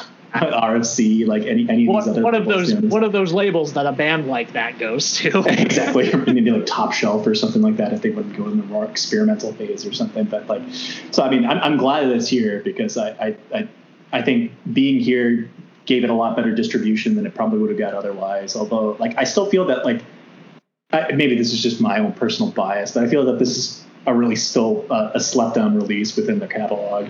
No, I definitely agree. It's you know, I feel like it deserved more than it got. Agreed. And also the singer sounds a little bit like Dan Hanaway. So that could be another deciding factor in why I enjoy this band so much. So understand. Maybe it is Dan Hanaway. It's not. No, I never thought about that. Wearing a mask the whole time. Out in Oakland or something. He's like, I'm running Ground Control Vegan Cafe, and going to Oakland. He's Batman, pretty much. Jordan, do you have any thoughts on this one, or it actually, I liked what you said about it being a little more subdued. This is something that I listened to in preparation for this podcast, and I enjoyed it. I liked it a lot. Nice. I don't have a lot of experience in talking about shoegaze or any of those things, but Jeff, you are I'm a plethora of knowledge. But I will say it was a complete. I completely enjoyed listening to this record this week.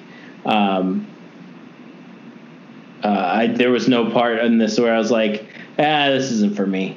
And it's not something that I would have sought out. So I would definitely say that it's to use your word, Matt, it is accessible. I feel like more people could probably like this than you would expect. Yeah, if you're listening to this and you haven't listened to this record, go do it. Please. That applies to literally everything we've talked about, but I feel like this one especially, maybe deserves more due than it's gotten. Yeah. Show Wild Moth some love. And also help Mike Park too, because this label rules. Yeah, you deserve Mike all the support. Yeah. Mike Park actually cares about people and and his artists, and he's a good guy. So give him your money. Is this my last one? I think it is. Is it? I think so. Oh. This was where I had a really hard time for a while. It was another record, which Matt has on his list, so he'll get into that record. But I changed over to Sundowners' We Chase the Waves, which is a fantastic record from Chris from the Lawrence Arms, and as well as a million other amazing Chicago acts. Was he in Broadway's too, or he was? I think he was in Broadway's. He was, yes. Chris was definitely in the Broadways, and I feel like we may have not mentioned this yet, but shout out to Matt Allison and all of his nicknames that the Lawrence Arms has given him, especially Matt, dude, fuck Sammy Sosa Allison. That's probably one of my favorite ones. Or I believe that one of his nicknames was Matt. Are we going to do that nickname thing this time? Because I really don't want one, Allison, or something along those lines. That sounds right. It's something along it, but it's fair to say that he had a hand in a lot of great Chicago records. Anything produced by the Lawrence Arms or Alkaline Trio. I believe the Broadways as well. So, it would be unfair to not mention him in this. But this record was actually not produced by him, although he does have some credit on the record. I think he provided a lot of the gear they used to record the record, but it was actually produced by Neil Hennessy, which is pretty cool. Love that. Love Neil. He's the man. Yeah, from what I understand, Neil just kind of got up there and learned from Matt as they recorded each album and just kind of honed in on the craft and really became pro at that. But they still use Matt to this day. The Lawrence Arms do.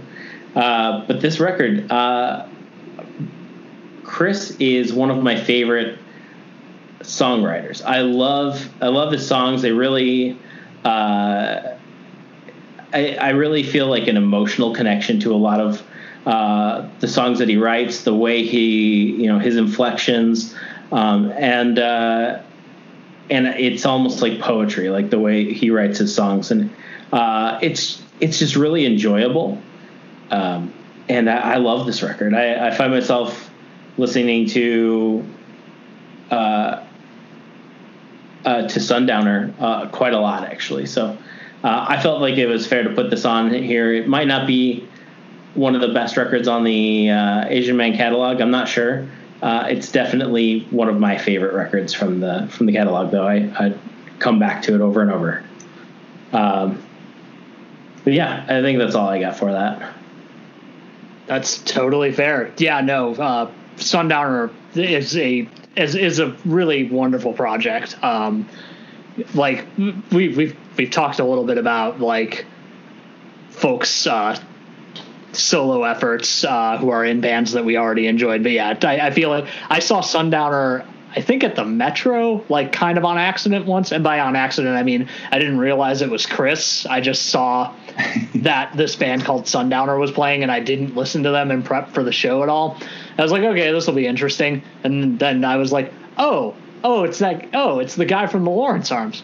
Oh, this is really good. I think he was opening for Chuck Reagan on one of his first solo outings. I want to say this was a long time ago now.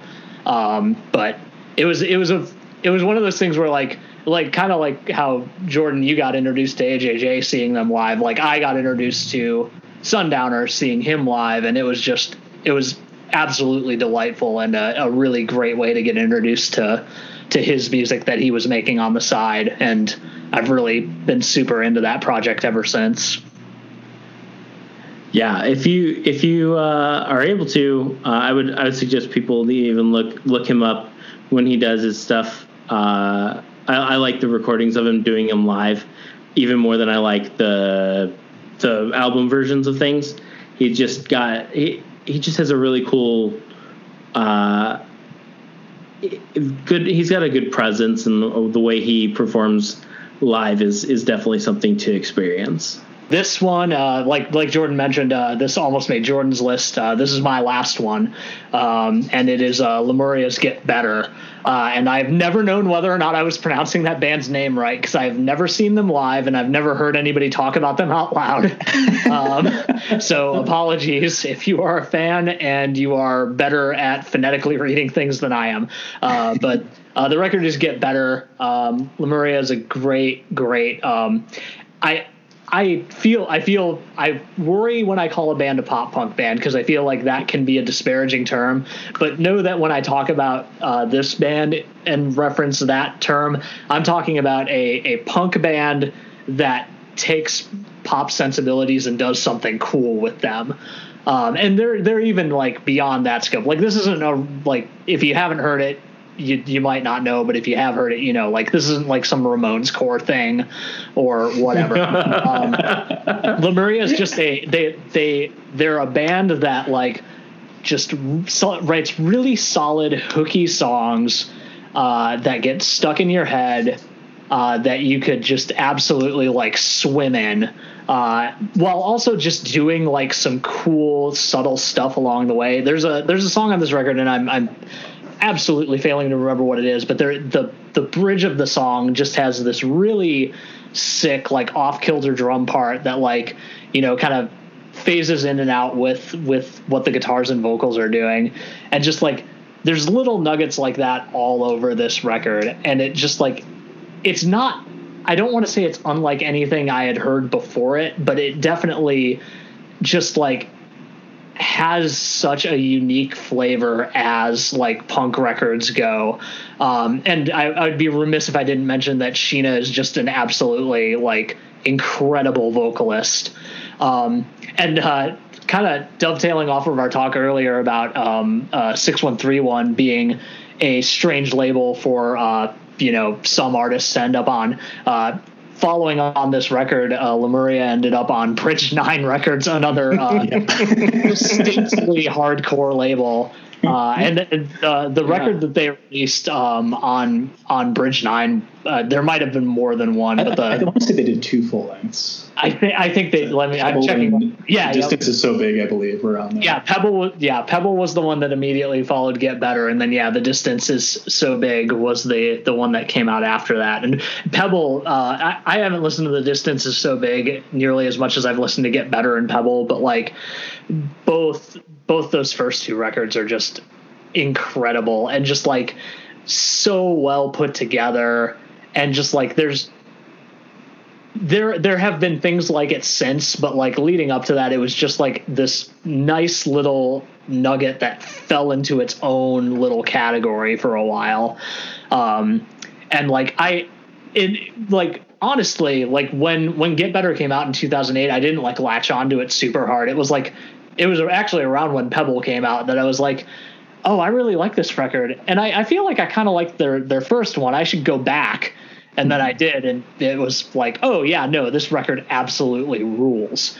So yeah, like if you have, if you are into punk rock, which if you're listening to this, you probably are, because like if you're not into punk rock, you probably don't like 90% of Asian Man Records catalog. But like this is one of those just like great records to just sit with and listen to front to back and just have a like wonderful time doing so. Like the subject matter of some of the songs is is going to be heavy, and that's the case with a lot of records that fall into the greater category of punk rock in the like 2010s and late 2000s. But like the experience of listening is enjoyable, and then like if you listen to the lyrics past that, like that's a whole other experience on its own. So yeah, just absolutely highly recommend this one. Again, like one that like simultaneously really fits into the Asian Man Records aesthetic and stands out. And I think that's just super cool. And this band just, I don't know if this band is like active right now. I know that they did an anniversary tour on Get Better a little while ago. I think it was like the 10th anniversary back in 2008. But I haven't really been keeping up with them lately, and on revisiting this record for this podcast for a couple of listens, really hope that they're still doing stuff. Yeah, I got they put out a 10-year anniversary version of the record with a different cover. And so for a while there I had both versions, and now I can't find my original version. Ooh. Oh, but no. It might be here somewhere, or might have got mixed in with somebody else's records. But I still have one copy, so I'm okay. That one copy is better than no copies, that's for sure. That's true. And if I'm completely honest, I own 0 copies of this record, and I should probably change that. Yeah, if you're listening to this and you don't own a copy of this record, go buy one, and then you'll have more copies than Matt. Yeah, exactly. Unless he buys it before you do, and then he beats you. Yeah, I'm going to intentionally delay the release of this episode. Just kidding. But for real, as we've said many times in this podcast, support Asian Man Records, support your local record store, support small labels, support artists. Streaming doesn't pay, and it never will. It really doesn't. And you're supporting hacks like Daniel Ek. Fuck that guy. Yeah, I definitely use Spotify, but if you're a band that I listen to and like, I definitely spend my money on your merch, on your vinyl copy of the vinyl record. If you see my living room, it's got screen prints on all over the walls for different bands. It's got flags and other memorabilia, and it's really just that's the way you have to, in this day and age, you have to do that in order to support your favorite artists, because they really don't make anything off of streams. It doesn't pay for anything. It definitely doesn't pay back what it costs to write the record. When live music comes back, definitely go see those bands, see those people you like, because that's how they know to keep doing it, and that's what pays for them to continue to do it. Word to that. Big time. If I may quote one open mic eagle, was it fraction of a penny paying qualifiers? Oh, man. 0.0019% of a cent is not paying anybody per stream. And that's if they're even paying out in that amount at all. So just, if you're going to use it, like both of you said, use it as a means of going out there and finding something that you enjoy, listen to it, find out whether or not you want to go out there and support it. And if you like it, please do. Yeah. And obviously, I realize that among us, this goes without saying, but for the broader audience, we will not disparage you if you cannot afford to pay for music. Like, I get it.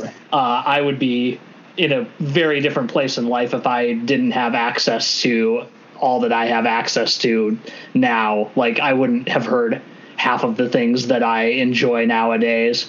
And I'm lucky enough to, in this time of a lot of people being out of work, be able to work and be able to show artists some love in the form of some cash. But like, the most important thing for you to do is make sure that you are, keeping up with bands you like, evangelize them to your friends if you really like them. I don't know. I'm going off on a tangent here. No, it's a good tangent. We're both with you all the way, preaching to the choir. But yeah, that's all I've got to say about Get Better. Jeff, I think you have 2 records left because you're more unique than Jordan and I, apparently. I'm the odd outlier here or something. Did you do 6 records? No, I did 5. I think I only had one overlap, though. Yeah, he had one because overlap. He didn't share one with us. Oh, man. So that means you're going to have to listen to me ramble extra long. I'm sorry. I just want to talk about Lemuria really quick, because this is another one of the records please do. Definitely would have been on my honorable mentions, but I knew that both of you guys are talking about it, so I had left it off for that reason and that reason alone, because everything they put out is good. I feel like they're one of the few bands that whenever they release something, I'm like, oh, this is my new favorite Lemuria record. Every time they release something, and then they put out the next one, and I'm like, oh, this is probably my new favorite Lemuria record. But all the rest of them are all still amazing too. And I think, honestly, full stop. When I first heard about this band, I heard them compared to Alison Mossart's Discount back in the day, and I'm a huge Discount fan. I love that band, and I know the Kills fans will probably want to eat me alive, and Alison Mossart does not give a shit about Discount at this point in her career, and justly so, because that's way far beyond her. It's like, oh, it's a pop punk band I did when I was living in Gainesville when I was nobody. But so when I first listened to the stuff that was on their first collection, or a couple EPs, I remember being like, this is good. I mean, it's kind of Discount, the fact that she kind of has Sheena has a really kind of similar voice in certain ways and vocal inflection to Alison Mossart in a certain way. But I think this band goes far above and beyond, has gotten progressively, in my opinion, better with every release. And this one, Get Better, is still a phenomenal record, and it's definitely a benchmark for their career. And probably has one of my favorite songs by them about basically a breakup. It's probably less than 50 words, but still conveys everything you feel as far as parting with it. What is the song called? I think it's called Dog. Yeah. Yep. And goddamn, it's so good. Just the way that she compares herself to feeling she's I feel like you're dead, but I know I'll never see you again. And it's but you know that it's not dead in the sense that you're physically dead, but you're dead to me, and we're never going to associate any kind of meaningful way ever again. And I still feel shitty about the fact that I'm angry at you for that, but I know that we're not going to be there. And talking about the pity piles up, and was it ashamed of trying to butter up your obituary? I fucking love that line. That's such a good line. So good. It's such a good line. I love it. Just the way she's talking about that. Being in that kind of situation where you're people are asking about that partner or something, and you're oh yeah, they're doing okay. I mean, they're good. I mean, we'll never see them again, but the parting was amicable, and we're totally not mad at each other. And just the way that both of her and Alex, Sheena and Alex, are able to kind of break down everything in a manner that's both complex and simplistic at the same time, and which isn't any kind of dig at their lyrics, because their lyrics, you can definitely delve into that plenty. I love everything this band puts out. I'm an unabashed fan, and seeing them a couple times, they definitely bring it live too. They're very good, and Also saw them at Sake. So rest in peace, Sake. Sorry, a bunch of shout outs to Sake today. Yeah, for real Sake. though. We all miss you. Miss that place. Come back. Please. So maybe not right now. Like right now, a bad time. Wait till the economy's resuscitated and we have a vaccine in hand or something, mass-produced vaccine that is. So shoot, I'll try to go through these as quick as I possibly can because I know you guys are probably like, I need to eat something, my blood sugar's low or something, or maybe that's just me. But like, no, I'm just joking. Have at it. So the last two I have being the fucking oddball outlier are Slapstick's Look It, which I believe is their only full length. And technically, again, this is another Dill Records release in 1995. But I think Dill and Asian Man are synonymous with each other. And it was reissued on Asian Man. It was my introduction to Asian Man records. So, I mean, if someone wants to like pin me to a wall over it and like, you know, like take the life out of me, have at it. I won't argue with you. But I think this deserves to be on here. And I would be remiss if I didn't mention it, because it's a fantastic record, and I would argue the foundation for just about almost every Chicago 90s and early aughts band that ever existed. Like, you look at this pedigree. You have Brendan Kelly singing for the band. You have Dan Hanaway, who went on to be in a number of other bands like the Broadways and Honor System and Whale Horse, I believe, and some others. Matt Stamps, who played in Tuesday. You have Peter Anna, who played on, I think, Les and Jake's Hello Rockview, and also Borders and Boundaries as well as being in Slapstick. You have Rob Kellenberger, of course, who went on to play in Colossal and Duval. So, I mean, like, just from Brendan Kelly alone, I mean, you already have, like, probably one of the biggest bands in Chicago currently active right now, I'd say. And Dan Andriano, of course, would be the other one. I'd say arguably the bigger band with Alkaline Trio. And beyond pedigree alone, I think that this record is so damn good. Like, there's a reason why I was obsessed with ska in the 90s, and it was because of bands like this and because of, like, you know, Less Than Jake's, like, what was it, Losing Streak? I think it was Losing Streak. That was kind of more of my intro to them that got me fully pumped into this kind of stuff. And I mean, of course, it didn't hurt having that Sonic Iguana Studios sound from one of my favorite artists of all time, Mass Giorgini. Like, love that dude. And like, I mean, Kamen Rider for life, Squirt Gun for life. I'm on board with all those things. And Sonic Iguana has also produced probably my favorite Rise Against record as well. So, I mean, like, you're talking about good storied past there.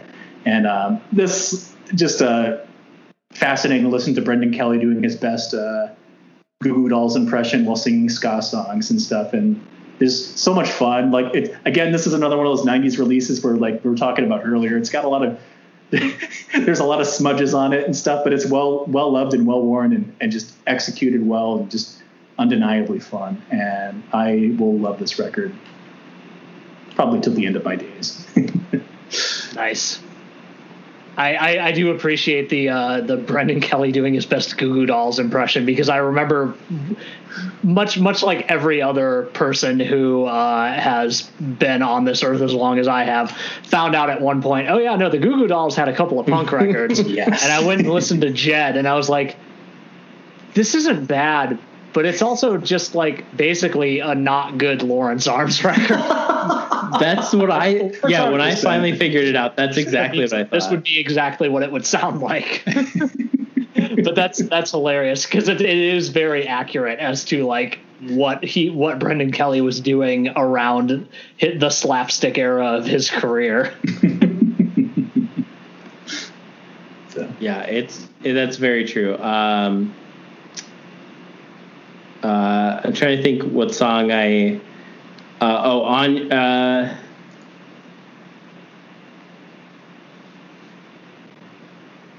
if you listen to, On Your Side is the song that I always think sounds like it is a Lawrence Arms song.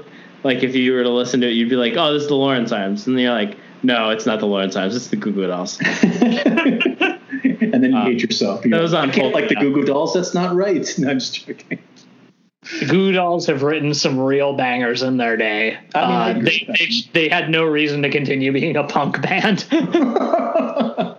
Yeah, I'm still going to fight for that tooth and nail. They could have kept being a punk band, or they could make money, and they decided to make money. Who needs to eat? I feel like the world's better off for it. Yeah, we have plenty of other punk bands. It didn't have to go that way. It's fine. I mean, I could have done without like that video for Name on like 120 minutes or whatever it was. And I'm sorry, that song makes me want to die, and I have no qualm saying that. Fight me, Johnny Resnick. I'll take you down. Fucking bring it. Oh God. Yeah, you were right though. This band definitely birthed like a million other bands, and we're not talking just like a bunch of random terrible bands. We're talking like the Falcon, the basis for like the Alkaline Trio, Rise Against, Broadway's. No, not Rise Against. No, that's the Broadways. Yeah, Broadway's, because he had Rise Against. Yeah, and Broadway's. But there's just so many. There's so many bands that it's like this started everything, and they all just like branched out like a tree, and it just gets bigger and bigger. And I think it's very cool though, because all these guys, they keep coming back to each other and doing things together in a lot of ways, and I think that just shows that like they enjoyed their time together. If they are in that many bands together, it's not just because it's not just because they were forced to do it. You wouldn't jump back in a band with somebody you hated. That's true. Although I think Slapstick might be kaput forever though, because I heard some kind of rumor about it. I think it was coming from Brendan himself, like a podcast way back in the day, where he talked about during that Riot Fest reunion, I think one of the members was like a part of some pretty clean and uptight business or something, and apparently one of his prerequisites for playing the show is that Brendan didn't say any swear words during the set or something. And we all know that with like Brendan, he's gonna roll off the cuff and say whatever comes to his mind, because and it's gonna be good because it's Brendan Kelly. He's fucking hilarious. But apparently he did that, and he said that like the dude, he like looked back and he saw the guy and he looked really bummed out and was like, no, damn it, I want to see Slapstick again. Like shit. Yeah, so. Brendan Kelly can and will say anything on stage. I specifically remember him being at Riot Fest, and Glenn Danzig also playing at Riot Fest, and he like just announces to everyone, like, "Oh, sorry guys, Danzig says we have 5 minutes. Sorry, we only have one song tonight," and like. And everybody's laughing, and anybody who knows Glenn Danzig knows that like he's not he's a talented guy. He's not also the best guy though, and I just love that. I love that he just gave him like a little jab. It was funny, but who knows if they get along or hate each other? I have no idea. But it was a funny moment for everyone in the audience.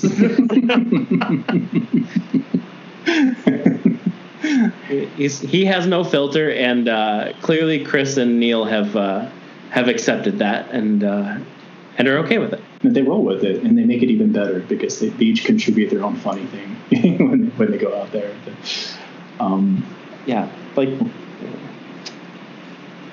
Well, damn. I guess that leaves just the last one for me, which is not spoiler alert, because I'm revealing it right now. What the fuck am I talking about? It is my favorite record on Asian Man Records, and if anyone disagrees with me, not just joking, please disagree with me, because this is just my taste. It is the Honor System's Single File, and I don't know, maybe that's an unorthodox answer. I feel that, again, this is my personal bias, I would say the most underrated record of that era on Asian Man Records, hands down. I think this record is so goddamn good, and barely anyone ever talked about it. I think they got glossed over for like the Broadways or whatever other project the members of Slapstick were going out to do, like Alkaline Trio and stuff. And I remember like people kind of disparaging this band back in the era when they were still releasing music and calling them like Alkaline Trio Light or something. And I'm like, I mean, there's certain approaches to their music there's sonic similarities for sure, but I think they were both in very different lanes. Like, yeah. For this, like I listened to this release, and it reminds me of like if you took like, I don't know, like 15 or early Jawbreaker, like Bivouac and Unfun, and like combined it with maybe a bit of like early Fugazi or something. It's got like weird angular riffs going over things, but a distinctly kind of pop punk chord melody to it that makes it so like you don't really. I know a lot of people can kind of listen to Fugazi or post-hardcore bands like that and say like, man, there's so much rambling going on here. It's almost inscrutable to my ears, and I get lost in it, and I don't really like that. But I think with this, it really doesn't lose its melodic core through the entirety of the release, and I think that's one thing I fucking absolutely love about this record. And that it paints just like the lyrics that Dan Hanaway like sings on this evokes such crazy vivid imagery in my mind when I listen to it. Like it's almost like fucking being in like what was like in you had the council commands back in like Oblivion back in the day where you can go and like you could do something so you could fly in the air basically effectively and like walk wherever you wanted to, clip through walls and stuff. It reminds me of taking like this view of like Chicago in 1999 and enabling council command and just being like God mode, flying around everywhere and going and viewing all the horrible shit that's going on in everyone's basic lives and stuff from like this macro level and seeing it all pan out at once in front of you, like songs about decay, urban renewal, taking out urban blight by displacing tons of people and fucking killing them and taking them out of their homes in their indigenous areas, and this constant need for Western consumption at all costs, at stimulating the economy at the expense of human life, and all these other things that he touches on with this. Like I listened to a song like Facelift and how it addresses that, like basically talking about how he compares he's talking about like, you know, like it kind of dances back and forth between kind of talking about Hollywood imagery and how people are killing themselves to present a certain image of themselves. And at the same time, he's also likening it to how people are gutting through the ghettos of Chicago to try to build like their new vision of Chicago at the expense of human life and people that have lived here and displacing families as a result of that. And he's like, what was the closing line of it again? Something like, whatever it is, I'm sure it's not going to remind us of Chicago nowadays at all. Actually, sadly, it is. It's a new Chicago with the old one left dwindling in between. The machines tore a path straight through the ghetto. It's an ugly makeover. and I don't know, just so many moments like that on this and stuff where he digs into the core of all this, and like, or a song like Fool's Gold, where he's basically talking about like the 9-to-5 schedule and working in a cubicle all day, and how we have this vision of what we're going to achieve in life by playing along with someone else's rules, and about how like no matter how you do that, like it's kind of like a youthful idealism mixed with that, where they're saying we're going to try to change the script, and I can't help but like just love that they wanted to try to do that. I know that obviously they're probably all working day jobs now and doing that like the rest of us, but like that kind of fiery youthful idealism within their music that's talking about these different topics and saying that like I want to try to fight this as long as I can and make the world a better place from within. And just the way he's able to detail everything in such lurid detail, where like you're like talking about the tobacco stained lips hide behind yellowed eyes, and talking about people decomposing and like, you know, the state of like Medicare in America, medical care for us, and how unattainable it is for certain things, and how we have a prescription being better than cure with our drug administration, and how we pharmaceutical companies and everything that go out there and they're able to pop out a pill, which isn't to say to disparage that, because there's lots of good being done there too. But it's kind of him in his 20s going out there and trying to address that. Like all these things basically end up in some way, shape, or form owning you. Even though you feel that you're gaming the system is really gaming you. It's taking life out of you. It's sapping your resources, and you're paying into the system to get something better, and you're going to be the one that's getting played. And I love everything about this record. I mean, I can't gush enough about it. So I'm going to stop rambling here and pass it over to you guys before I wax stupid anymore. No, this is very good. I don't have a lot of personal history with this record. I've listened to the Honor System insofar that I remember somebody introducing them to me as, oh yeah, this is a band that Tim from Rise Against was in. Actually, he started off with them. And then I didn't really make it much further than that. And I've listened to Single File in the past, but I haven't recently. But your description of the lyrical content of the record is just like, especially right now, like I realize that like it, you know, not obviously nothing has changed. That is the crux of what I'm about to say here. But like it's just so so wild to have that, laid bare before you. Like, we're, I obviously don't want to refer to like what is happening right now politically as a moment, because it's definitely not a moment. It is a culmination of an absurd amount of time at this point. And that's not something that, I think we need to dive into here, because one, that would take more time than a podcast on Earth has. But yeah, it's so, you would think that, if I named any random punk record that came out in 2000 and said to you, like, oh yeah, no, this record is going to be as relevant in 2020 as it is right now, you would probably think I was full of shit. But like, this record, just like going at it constantly. Yeah. Like, oh yeah, no, it's wow. Oh yeah. Oh yeah, no, we still got that too. Oh, ugh, wow. Yeah. Really thought the future was going to be a lot cooler than this. Where's our flying cars? Damn it! And that's not to say that this record wouldn't still be as good if things were like, significantly better, because like the visceral nature with which they describe the situation that they're taking, like you said, this macro look at is just like, so just like not on the nose isn't the phrase I want to use, but just so like disparaging and accurate in a way that like, a lot of bands of their ilk at the time weren't necessarily hitting on. And like, I feel like, bands like Rise Against like got towards there, but like maybe didn't quite go all the way in some ways. And maybe that's why they became as popular as they are now. This is not to disparage Rise Against. I love Rise Against, Same. Or at least did for a good long while. And like, but yeah, it is harrowing to listen to you talk about this record as a record that came out in 2000 and it could have been written today. It is absolutely.